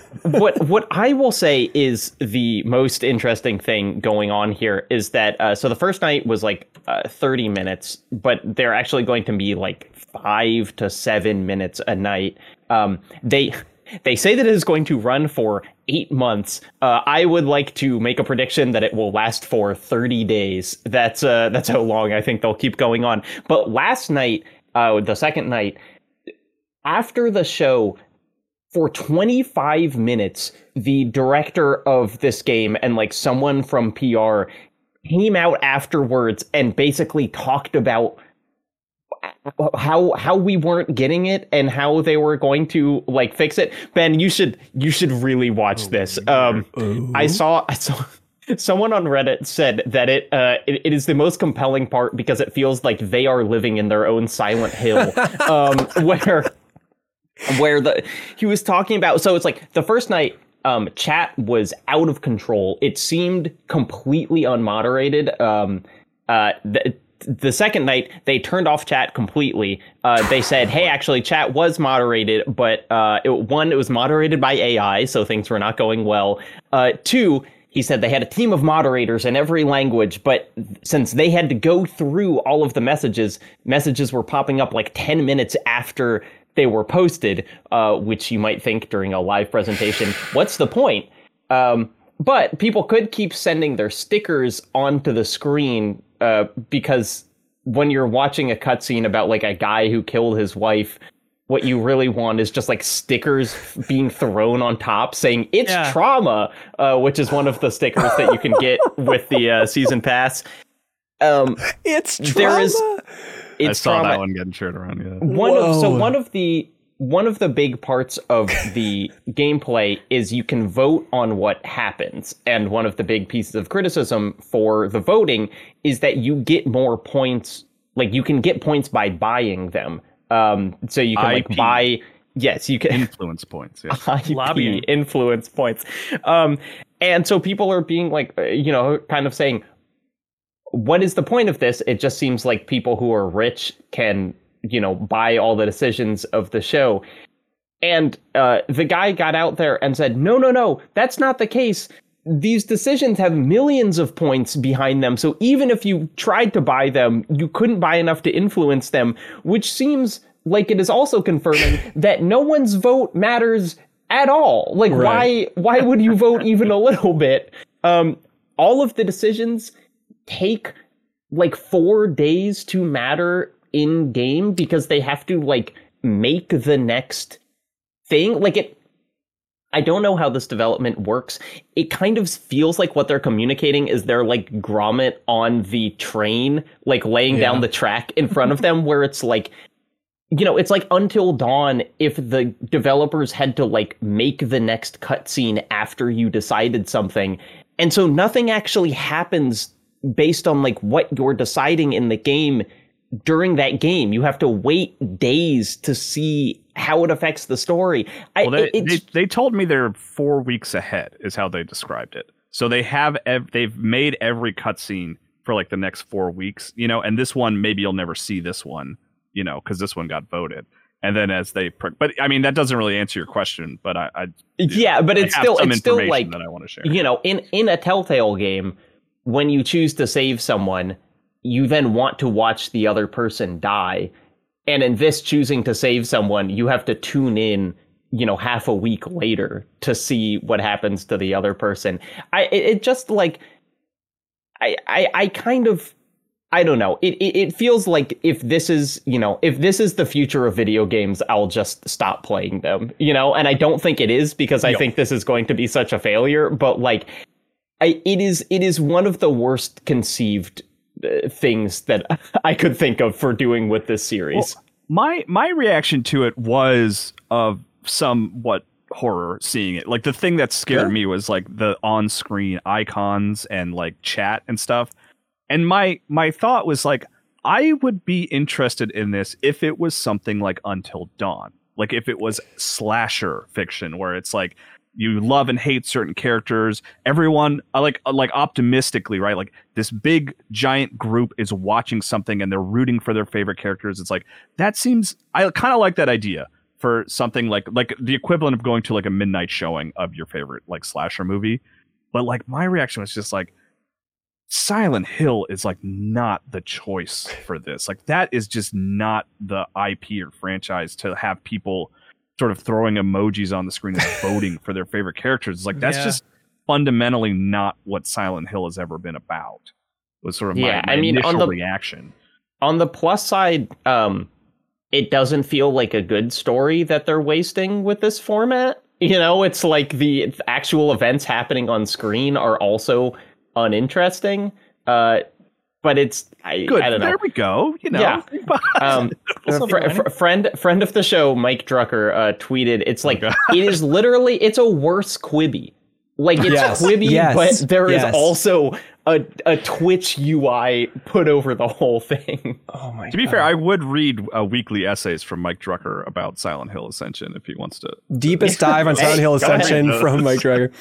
It is such an anomaly in the game industry. It'll be something 5 years from now. We'll say, "Do you remember Silent Hill Ascension?" Like it is. No, they'll say no. Right, but it's like, but you could make a good video essay unpacking the history of this thing because it is such a funky, weird experiment that I love the industry for trying, even if I'm horrified by it. And like the head of GenVid, that Jacob Novak guy, I assume he's the guy who came up on stage afterwards. Yeah. Okay, yeah.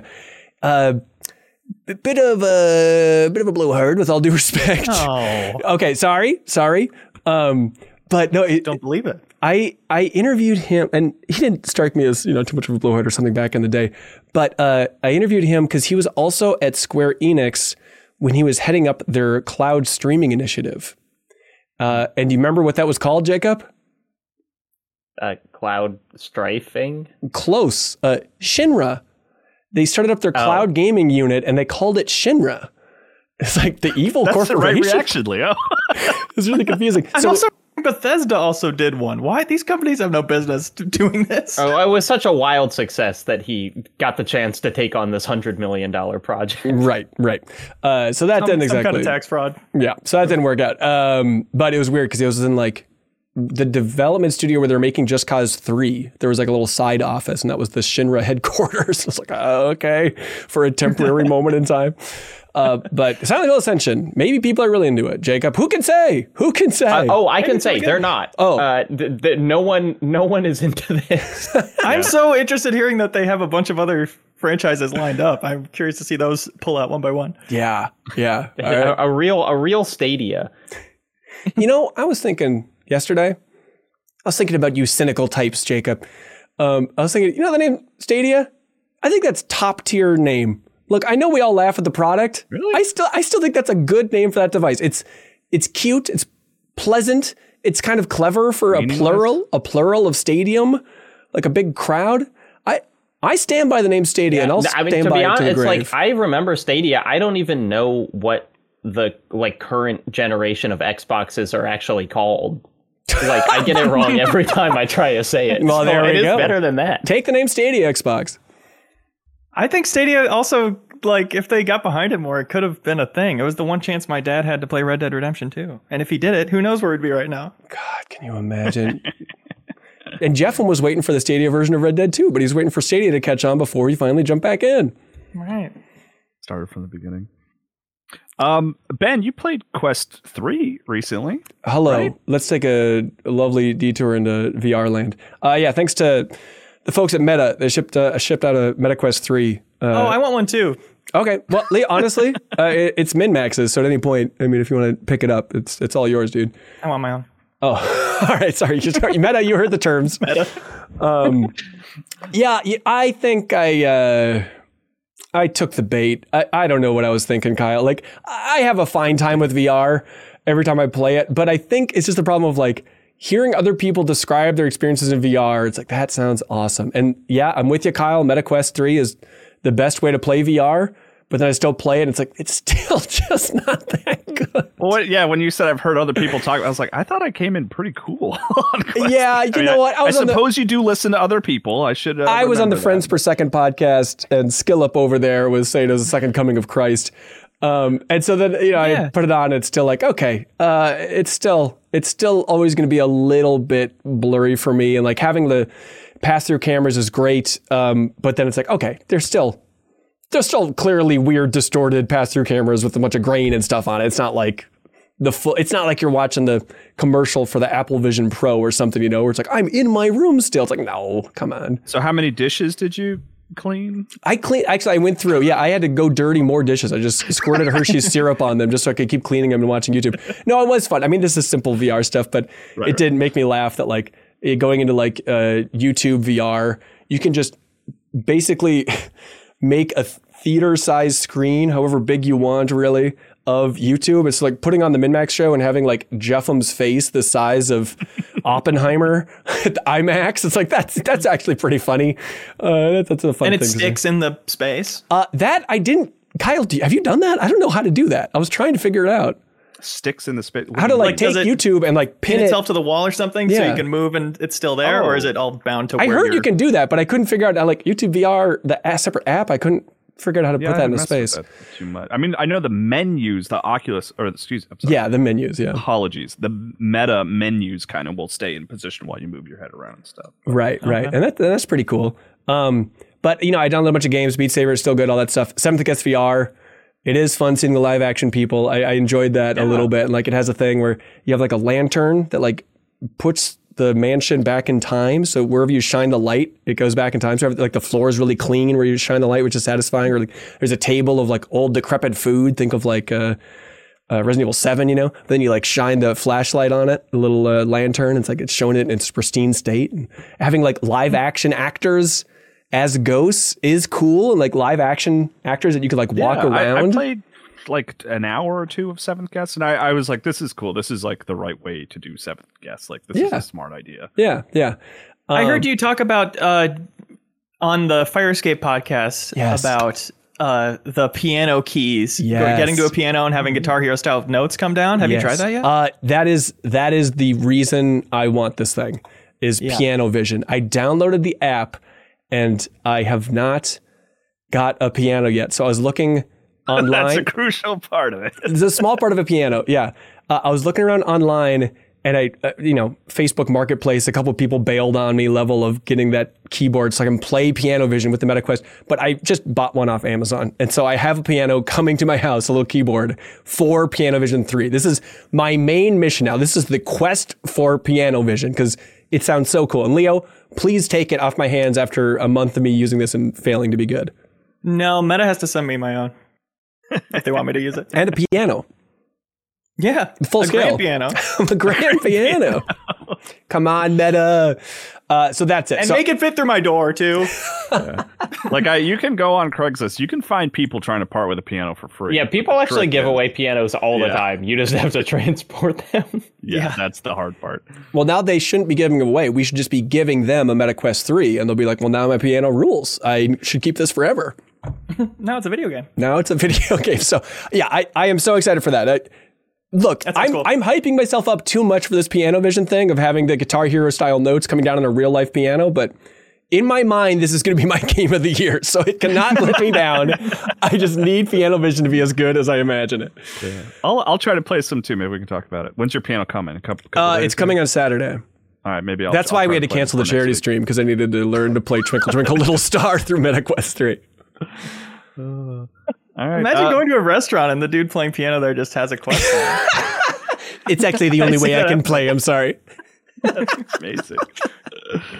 Oh, that's so funny. Like the guy at the airport trying to get people to give little tips, but he's just listening to MetaQuest 3 open on. Playing the Mario theme super on easy mode. Hey, Ben, have you ever been asked this question? I know I'm not trying to ask you too many questions, but you know how this whole thing operates? I do, Kyle. It is Patreon, baby. Patreon.com/minmax with 2 N's. And also, Kyle, the funny thing, it also operates by me refilling my coffee while you do this ad for I Am 8-Bit, our dear friends. I'm not ready for this. Oh, you can. Your notes I gave it to you. He needs his throat healing coffee. Yeah. I put honey in it. All right, Kyle, take it away. I Am 8-Bit, everybody. I Am 8-Bit, a friend of the show. You guys know I Am 8-Bit. Ben's notes are a little scant. They're written for him. He knows what he's doing with these. Read them direct. Let's see how Hanson does it. Kyle, it's a store online. It's a store on the internet, and they sell really cool stuff. And, of course, every week we give an award to the question of the week, and the folks at I Am 8-Bit send them a lovely prize, which we're always excited to do. And this week, I believe they are sending out the see, I don't know about these notes, you guys. I'm gonna roll the dice here. I think they're sending Ben, you can just nod. Are they sending the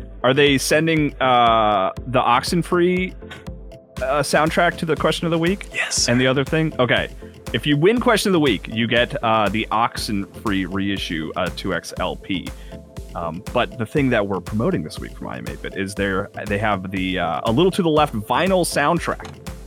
That's available on the store now. And Ben, how much discount do you get with this code? Well, I'd argue that with your hands. Yeah, do it. How many fingers? It's 250%. Oh my God. They give you money if you use this code.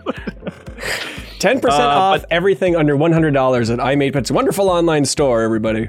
Right, and the code this month is Gobble Till You Wobble. All one word. Gobble Till You Wobble. Oh my God. Oh my. Yeah. I nailed it, Ben. You're going to go back and listen to this and be like, man, maybe Kyle should read the ads every week. God damn. Thank you, I Am 8-Bit. Greatly appreciate it. Yeah. You want to hear some disturbing news? Can your throat handle it? Yeah. I did a poll on Twitter and Instagram for that panda versus red panda debate on the podcast last week. Yeah, of course. Red panda, people said the red panda was cuter. 65.2% of people. Only 25% of people said that a regular panda is cuter. They're right. Red panda wins. I think this is recency bias. I think red panda over the last 10 years has been gaining steam, and everyone's tired of a regular panda. There's a reason.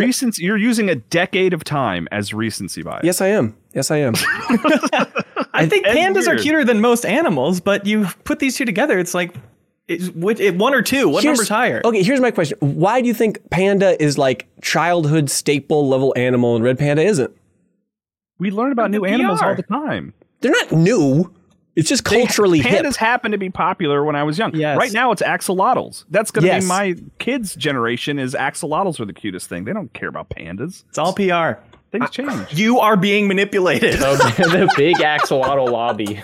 Axolotl lobby. That's the discount code this week. Axolotl lobby. Is it Minecraft? Is that why people like axolotls or whatever? Huh? No, they added them recently to Minecraft, and it was a big, exciting deal in our household. I don't know. Quebblecop because of Minecraft.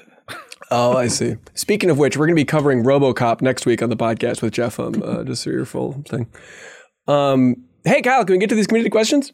Yeah, I'm reading them this week. Let's see. Parmetheus asks, do you ever find yourself using slang ironically, but then you use it so much that you're basically using it unironically now? I do it way too much, e.g. YOLO, see lit, etc. I'm not too proud to say it. I had a real moment where I said let's go a lot. Yeah. I know that started ironically, but then it became a very natural expletive. And there are clips from a few years ago where it was really busting out some genuine let's goes. Is this like in Rainbow Six or something? Yeah. Let's go. A lot of that type of. Yeah, it's really, it makes my, I don't know, skin crawl when I hear like my nephews say stuff like that. It's like, well, that's just stupid. That's just stuff a 6 and 7 year old would say at this point, but like hearing them drive let's go into the ground has now made it, other than for the ending of this episode, other than that, it's made it just kind of, it bugs me now. We're at a point where it's like, all right, there's other things to say when an exciting thing happens, everybody, such as wowie zowie and golly gee, look at it go. When's wowie zowie going to catch up? Mine in high school was a word, like spelled W-E-R-D, like as just sort of an acknowledgement of somebody saying something, and you'd be like, oh yeah, word. And then it became a thing I actually said. I don't think I say it anymore, but it was in there for a while. Mm-hmm. I now unfortunately say IRL in conversation, which I wish I didn't, but it's just like that's in there. That's one of those things like it's giving blank, or it's just like this is now the new easiest way to communicate this idea, so it's going to catch on. Yeah. In real life, the same number of syllables? No, I couldn't do that. I have to say IRL. By the way, Leo, are you standing on like small chains or something? What is making that sound? Oh, do you hear that? Yeah. Oh no. I have a really creaky floor, so I don't do standing. Oh wait, no, it's stream, but I thought it didn't. No, it's not creaky floor. I thought you were going to say because I am standing on a pile of Ben. chains. Do you hear it? Do you hear it now? Is that it? It is that. What is that? Oh, okay. I'm sorry. I've been fidget spinning. Oh, damn it, Jacob. I thought it was you got to get a quiet fidget spinner, Jacob. That's the trick. So Ben won't or an invisible one. And by the way, I know this is playing into some Giant Bomb, not drama, but the wrestling slang stuff has got to stop. Everybody, we got to stop. I don't know any of it, so I don't know what everyone's talking about. It has become default at Giant Bomb to say shoot and work and all that crap. It's got to end. It's so annoying. I had the pleasure of seeing Dan Reichert this weekend, and I was talking to him and catching up, and he used shoot. I don't know what that means. I don't. Yeah, it's like when you do something bad and say, "Oh shoot." No, it's a shoot is for real, and a work is make believe. But it's like if I was really into, what's an obnoxious hobby? Anime. If I was really hentai. Let's think it's more specific. If I was really into hentai and it had its own lingo, and then I went around and used that lingo at a party with people who wouldn't understand it, and on podcasts where thousands of people don't understand what the hell you're talking about, that's not a cool thing to do. It sucks. You're imposing your specific crap on everybody and confusing the world. Stop it. It works for Scott Aukerman. Ben, I don't know how much you've been listening to Comedy Bang Bang lately, but the new bit is everyone accuses him of being really into hentai. Oh, really? Yeah. I did see, it popped up on my phone the other day when we visited Remedy, Kyle. Apparently I drew a picture of you on their whiteboard and then you were wearing a T-shirt, and I drew on the T-shirt that was a T-shirt that said hentai. And I was like, maybe that's not an appropriate thing to put on Remedy's whiteboard. And that made it into Alan Wake too. Yeah, that's the thing. It's in the city. You can see it next to AWE. With a question mark. And Kyle got to it, and he said, yeah, 775, all right. Dock this sucker. That's what brought it down. Drag it down. No, but Kyle, I wanted to say, I've been listening to, their Adam Scott and Scott Aukerman's Bruce Springsteen podcast. And like, as somebody who used to love Comedy Bang Bang, and then I haven't listened to it in a big way in years, like just going back to the normal rotation of having Scott Aukerman and Adam Scott on that podcast, it is so freaking funny. The first hour of that show makes me laugh like no other podcast does, other than the Giant Bombcast, which is great. Other than the shoot and work references all the time. But like, oh my God, it's just so stupid. It's delightful. They know what they're doing over there. They know what over they're at the doing, Comedy man. Bang Bang Emporium. It is an emporium, yeah. Leo, so are we? Am I stupid for not getting into Hollywood Handbook? I think I listened to maybe one episode and was like, I don't know. Years ago. I don't even recommend it to people that much because it is such a specific thing. Yeah. Like, it's people. Somebody described it most succinctly as two smart, nice guys pretending to be dumb, mean guys who are pretending to be smart, nice guys. So they're always kind of in light character like that. Yeah. And it was just the right moment. I listened to that Ben Stiller episode, watched the video. And the video is really important to me because you can see when they're breaking. It's the only podcast I listen to where they try not to laugh.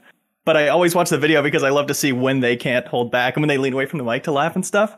And it was just a specific formula that I got sucked into. And it's like now one of those things that, oh, yeah, this is going to be a definitive for my sense of humor, the way only one thing every like 5 years is. Yep. That is a fun thing to try and chart. Like the things that defined your comedic sensibilities that you can't break away from. It's like, I think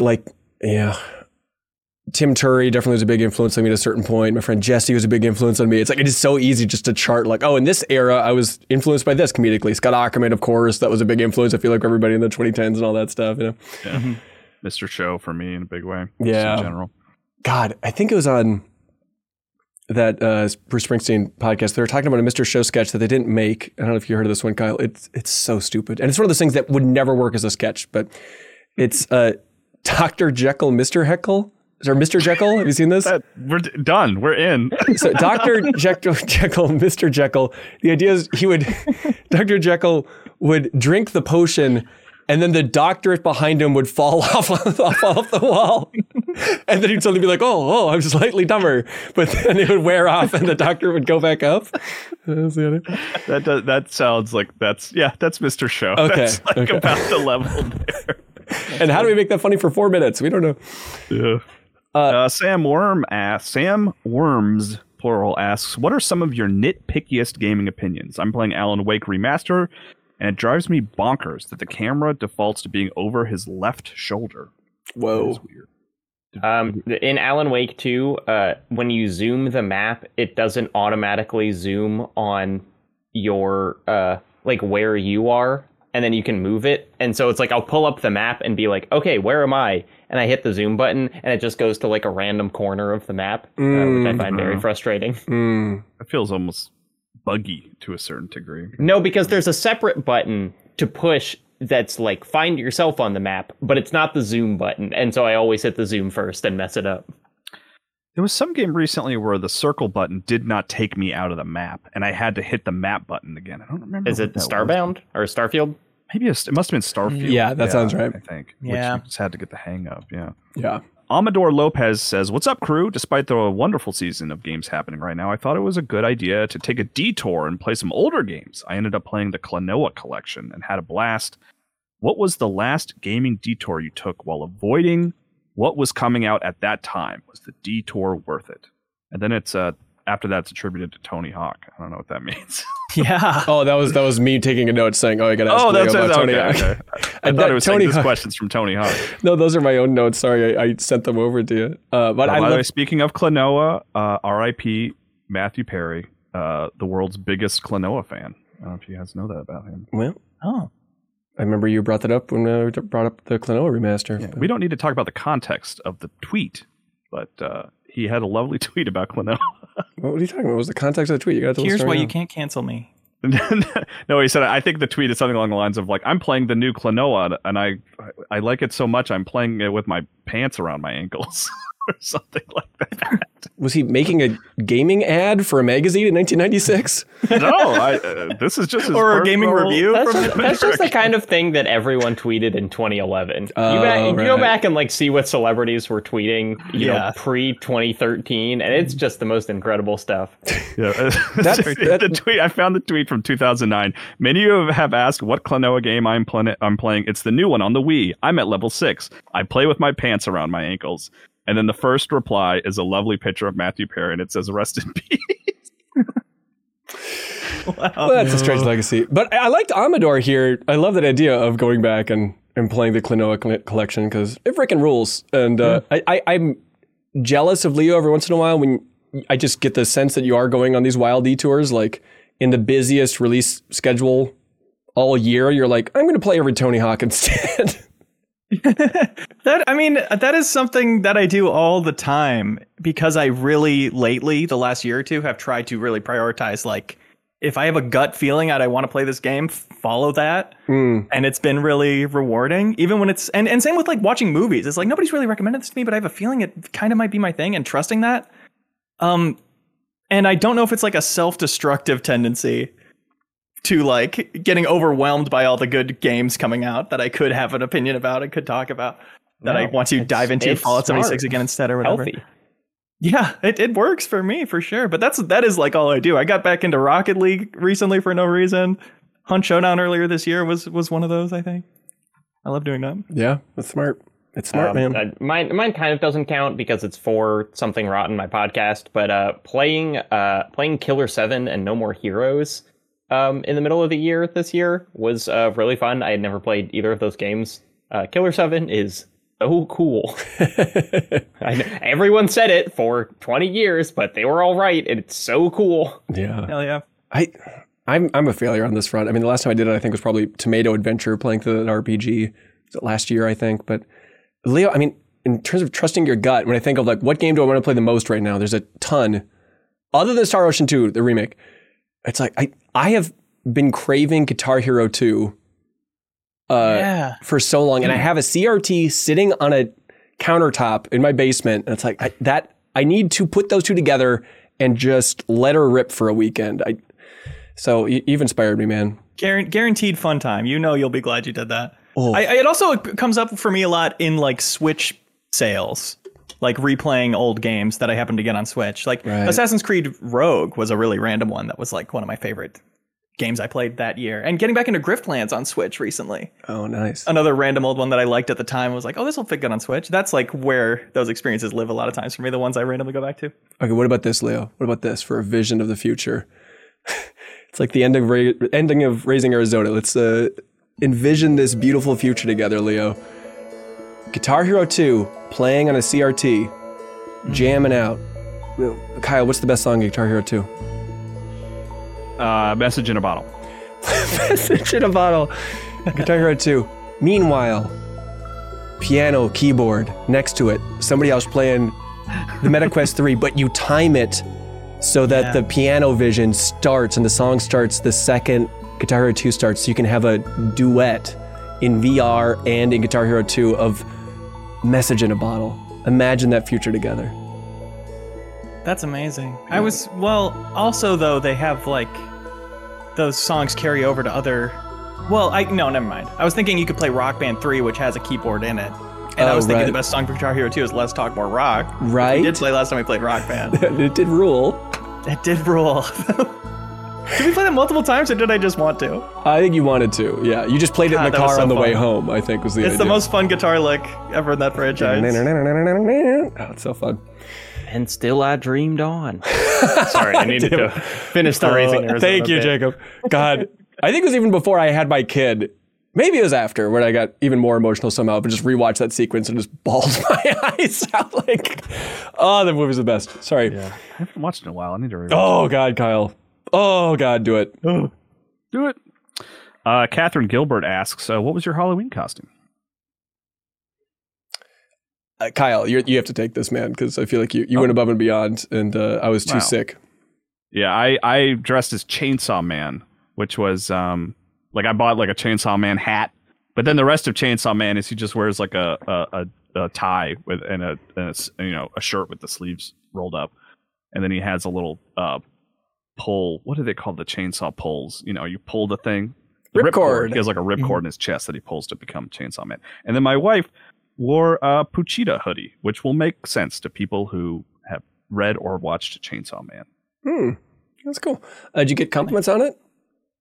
I got a surprising amount of people knowing what it was. I really didn't think people would know it. And then when I was trick-or-treating Tuesday night, there was like a kid who looked like 9 who was like, "Hey, Chainsaw Man." And I was like, from across the street, I was like, "How do you know Chainsaw Man?" Because it is a very hyper-violent anime. and their dad just kind of grabbed them by the shoulder and was like, come on, let's go, let's go. And I was like, I was genuinely curious how he knows Chainsaw Man. Hey, what happened to Leo? Oh my gosh. I just got my Hitman Flamingo costume this year, so I used that, and I had it right next to me, so I've now put it on. That's nice. But it normally isn't around my big ass headphone. And it's nice that it doesn't cover your mouth or interrupt. I had a couple. We went to a Halloween party that was, quote, vaguely Nicole Kidman themed. And so I thought, oh, what's a vaguely Nicole Kidman outfit? And so I dressed as not just any penguin, but Norma Jean from Happy Feet, as voiced by Nicole Kidman. That is so obscure stuff. Who is this genius that has that for a theme? Vaguely Nicole Kidman. Yeah, and there were a lot.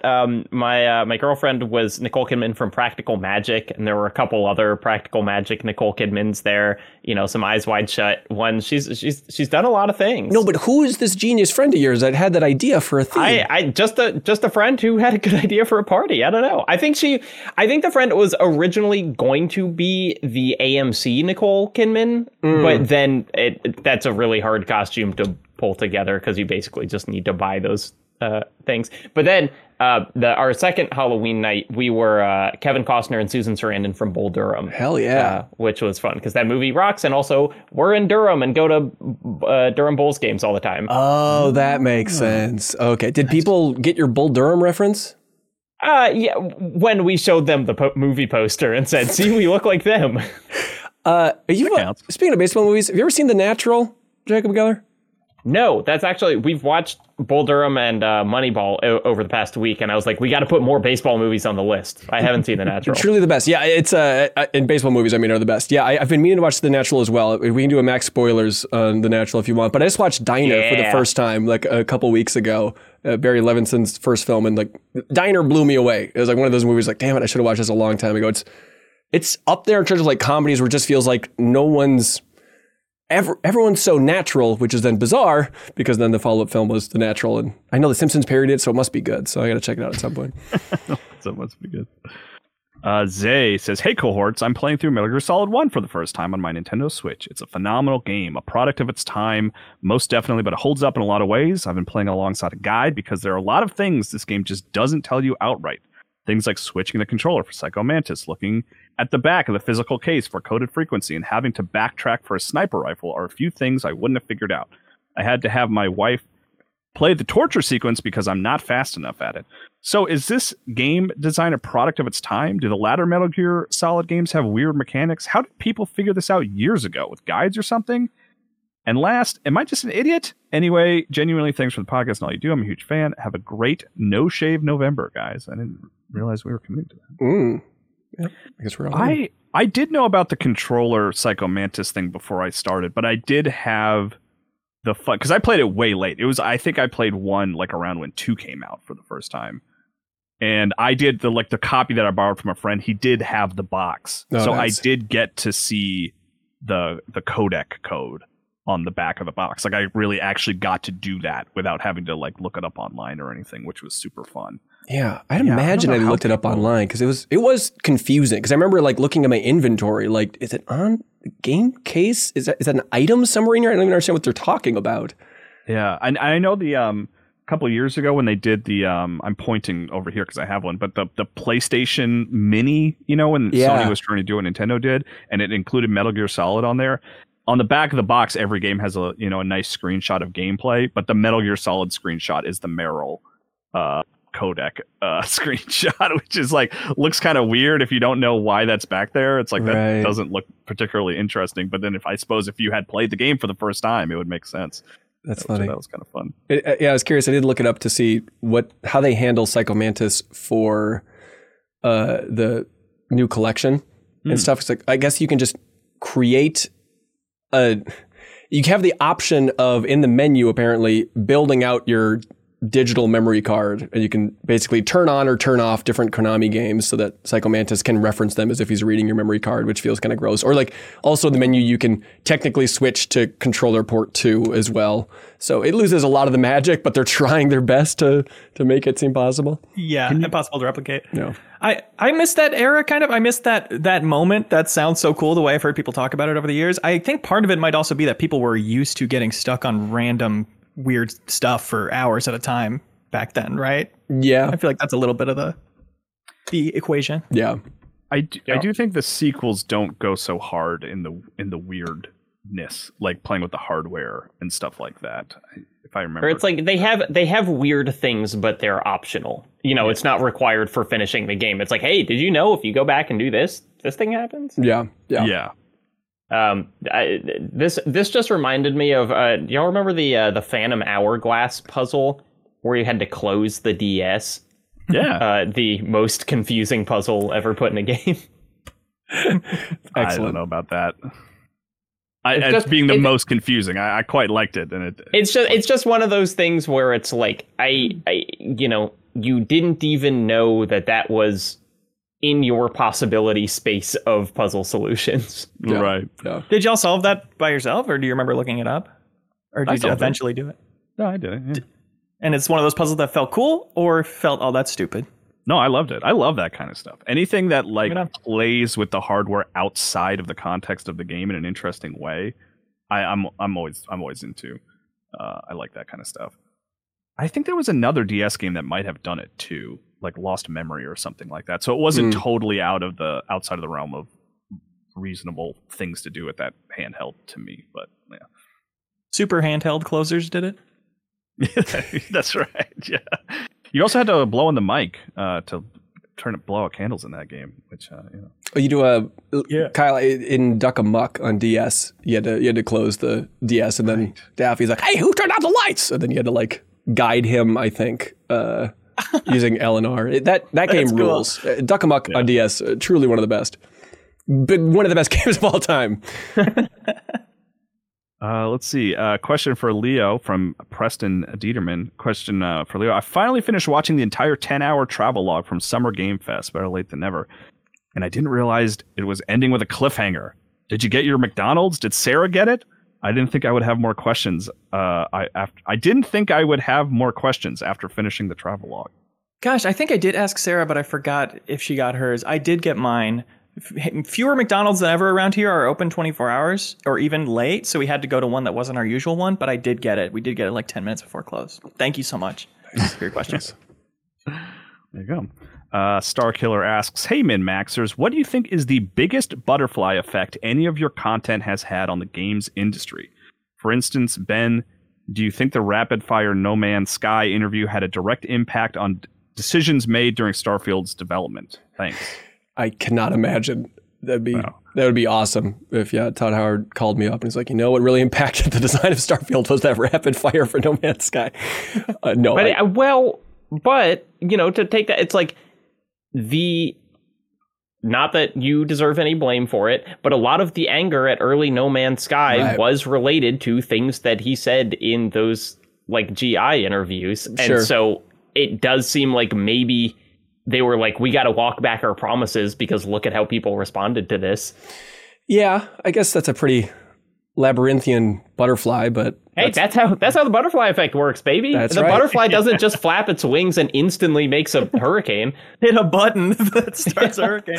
He uses his wing to press a button. I guess maybe. Every time I see a big wheel reference in the Spider-Man games, Leo, I think of us.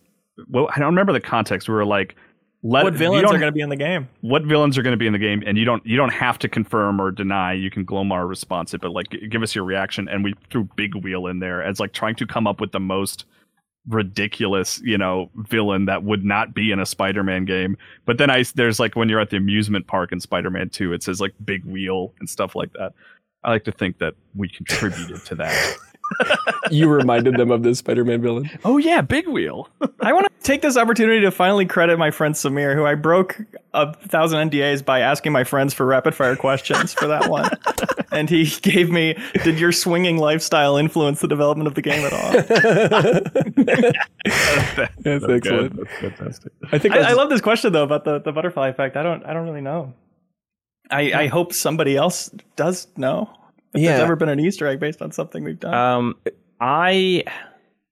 It's hard for me to I absolutely have no confirmation on this, but I made that video about the Shadow of the Colossus last big secret, which had like the giant blue point mystery that they put in Shadow of the Colossus remake, and there was another one of those in Demon Souls. So, hey, maybe that's just like a blue point thing that they do. But I do think that I was probably the reason that the blue point Shadow of the Colossus mystery got as many like eyes on it as it did. And so maybe they were like, people like this. We should do it again. I do feel like it's a classic Games Press faux pas to think that you're more important than you are.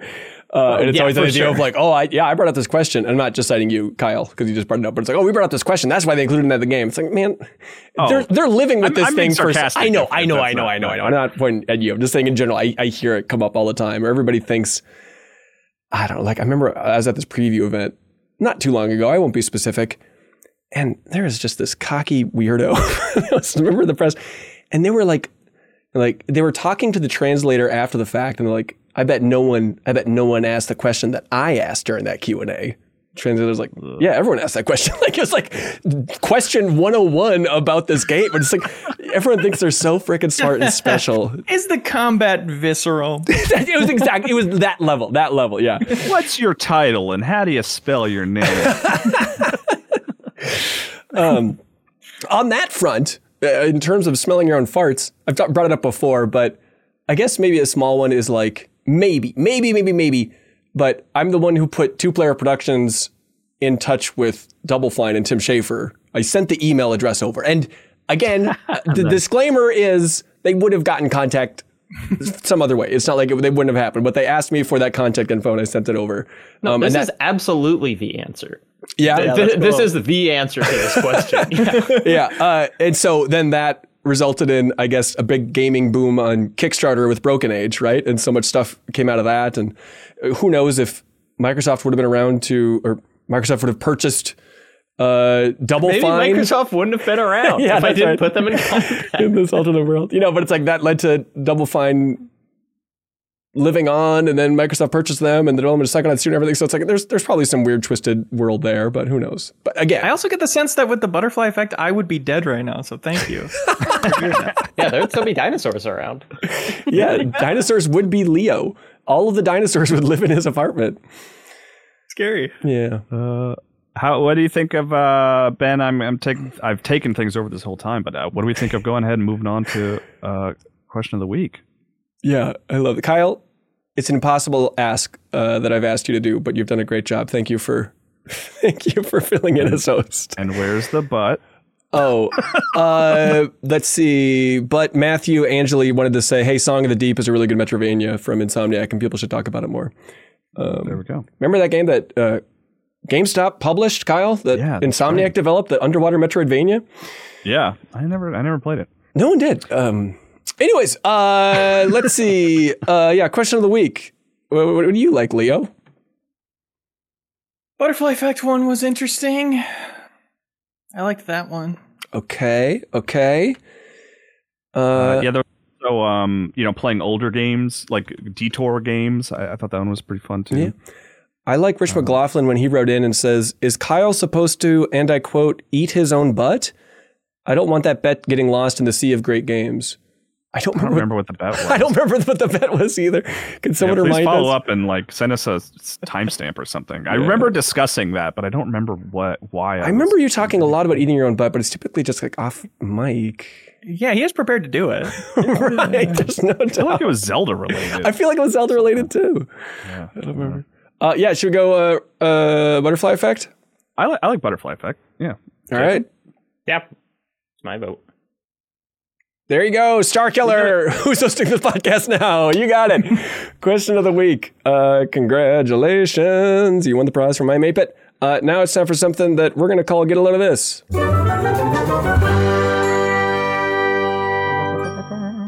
Ooh, Kyle, I guess you're going first, big dog.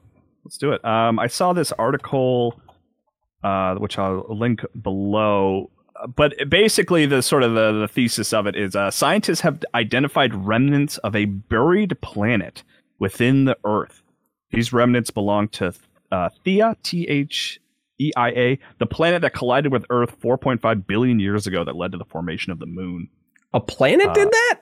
Yeah, which I just love. That is some like weird epic stuff happening billions of years ago that they found little pieces of the planet like on Earth. Is just such a cool, horrifying idea. I don't know. I just like thinking about it, and it also makes me feel small and insignificant in a way that I embrace. Who gets to name I'll this? link to that article. They have a name, Theia, the planet.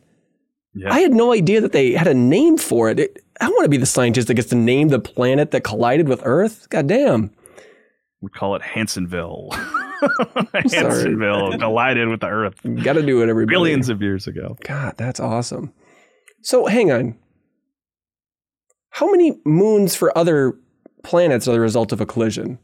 It's just like they just get trapped in the orbits for like Jupiter and stuff, right? That is genuinely something that is interesting about our moon, is that most moons are not. Right. So it's why Earth's moon is kind of like different than like, Jupiter having like 40 moons or whatever, is that those are not largely products of collisions. But I wonder, are any of them? Because like Mars has Phobos, like that weird lumpy one and stuff, right? Like, but that just got caught in the orbit. That is really, hey guys, what's going on here? Because also you think about that, that's so weird, but then also combined with the fact that I don't think we talk about this enough, that the sun and the moon from Earth's vantage point are like the exact same size. That's so weird. What? Yeah. All right. That's called the Hansen effect. Is that right? The Hansen-thropic principle. Okay, sorry. Jacob, I guess it's yours? Yeah, get a load of this. Well, so last night I saw the movie Spirited Away in theaters, which is, it turns out, an unimpeachable masterpiece. Better every time you see it. I'm not going to recommend Spirited Away because everyone's already seen that. But on HBO, there is currently a show called Scavenger's Reign, which is a very interesting show about people who kind of crash land on a planet from like on like a colony ship that goes bad or something. And it is kind of like, it's sort of Miyazaki-esque mixed with like, Annihilation, the movie. Like it's a movie where it's like, there's a show where it's just like a bunch of weird nature doing weird things. Like it's pretty quiet. There's not a lot of dialogue. And like a lot of what you're watching in the show is just like people interact with weird fungus colonies or something, and it's like it's really gross, and it's impressively good looking and seems like pretty high production value for a show that I really haven't seen any marketing of or whatever. It's just a really cool animated show that falls kind of outside either anime or like Cartoon Network adult animation. It's like a third interesting animted thing. And what's the name of it again? Yeah. It's called Scavenger's Reign. I suppose it's on Max, not HBO. I was almost, it was like on my list to potentially bring up as well, Jacob, for get a load of this. It is like the most abstract American animation I've seen like ever, but it all makes so much sense. It's like weird. Because like the way these plants work on this alien planet is so strange, but you watch it and you're like, oh, I understand what they're doing. This makes sense. It's very weird. That sounds great. kind of Nausicaa-y. Yes. It also it looks like, gosh, I can't remember the artist's name, but it looks like the game Sable. And Sable was really influenced by some artist who I can't remember, but it rules. Yeah. Hey, get a load of this. You YouTube masters, Leo and Jacob might know this, but Neil Smith, a mod in the MinMax Discord, he pointed this out to me where in the deepest dive, I think in the deepest dive for Alan Wake 2, I was looking for like, I jumped in the Discord and I was like, hey, I forgot to grab the timestamp for this clip, but at some point we're talking about like the dust on a VCR, and Sarah very comedically was like, you guys are Remedy pilled because you're obsessed with the dust on the VCR in this game. And so I was like, if anybody can give me a timestamp for that. And then Neil Smith was like, oh, just use the transcript and search for the word VCR. It's like, I guess I saw that somewhere at the bottom of YouTube videos, but it hadn't really locked in that it was a real option. But it's amazing, and maybe it's just amazing if you're trying to find a specific clip in a YouTube video. But if you just hit full description for a YouTube video, then at the bottom it says show transcript, and then you can just search for the words, and it'll give you the exact timestamp of when that shows up. So if there's a long YouTube video you're looking for a specific point, do that. Did everyone already know about this? No, I guess I thought it was something in like the console Explorer or something too, but it's just a button available to everybody. Yeah, because I would have done that by, YouTube's auto-generated subtitles. Right. But yeah, it's interesting that it's available to all. Yeah, as far as I know, that's sweet. Okay, sorry. Leo's turn, I guess. Hey, get a load of this. It's a clip from the Finals subreddit. There's a vault that, which is what you carry from objective to objective. It fell off the map. It's supposed to bounce back onto the map automatically, but it bugged out and it's stuck at the bottom of a pit.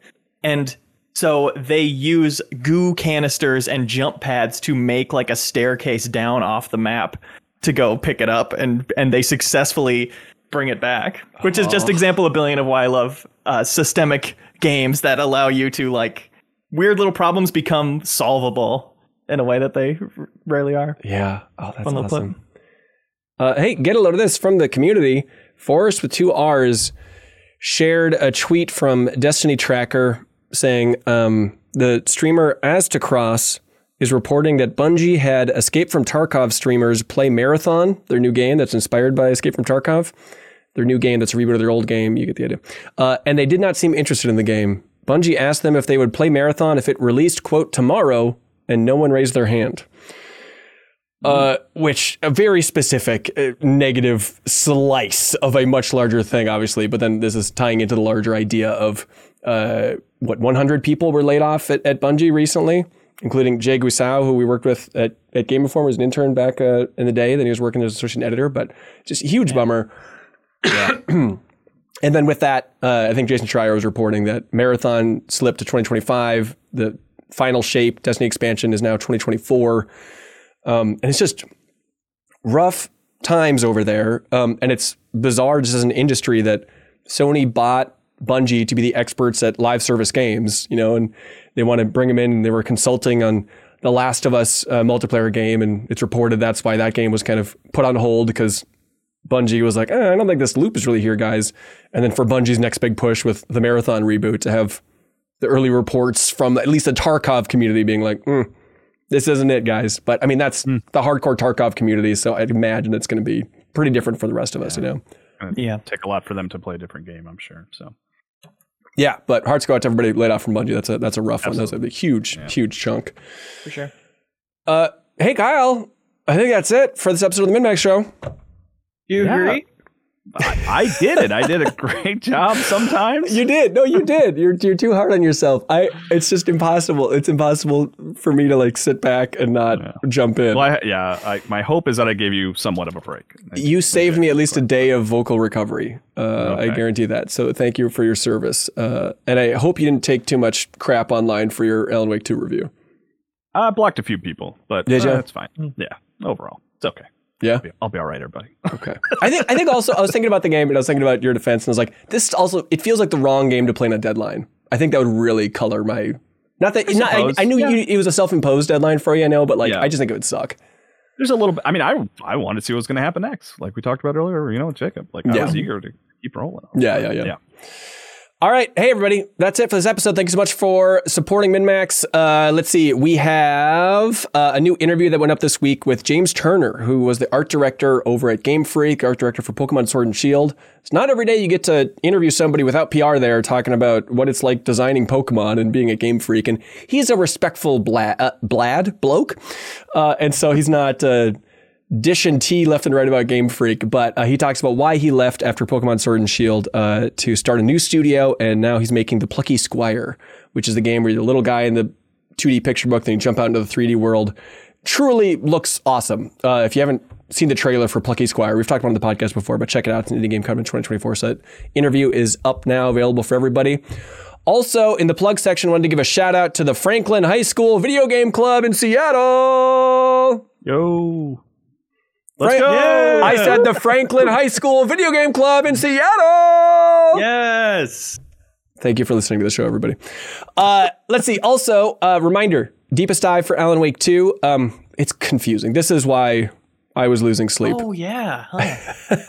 I haven't thought about this already. So we took a gap week for the Deepest Dive in Alan Wake 2 for the marathon charity stream, but because that got moved now because I'm sick, it's confusing. So basically, we're collecting your comments on Patreon Sunday, November 12th for the first 6 chapters of Saga and Alan's story in Alan Wake 2. That is the stopping point. So we're still going to be collecting that. So if you haven't jumped into Alan Wake 2 yet and you want to join that Deepest Dive, there's more of a gap than ever for you to jump in. So please do.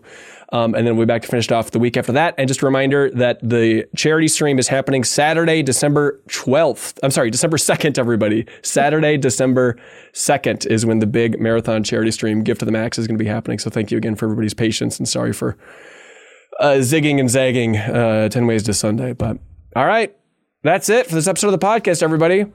Kyle, you want to close it out, dude? Be good, have fun. Let's go. Let's go. Let's go.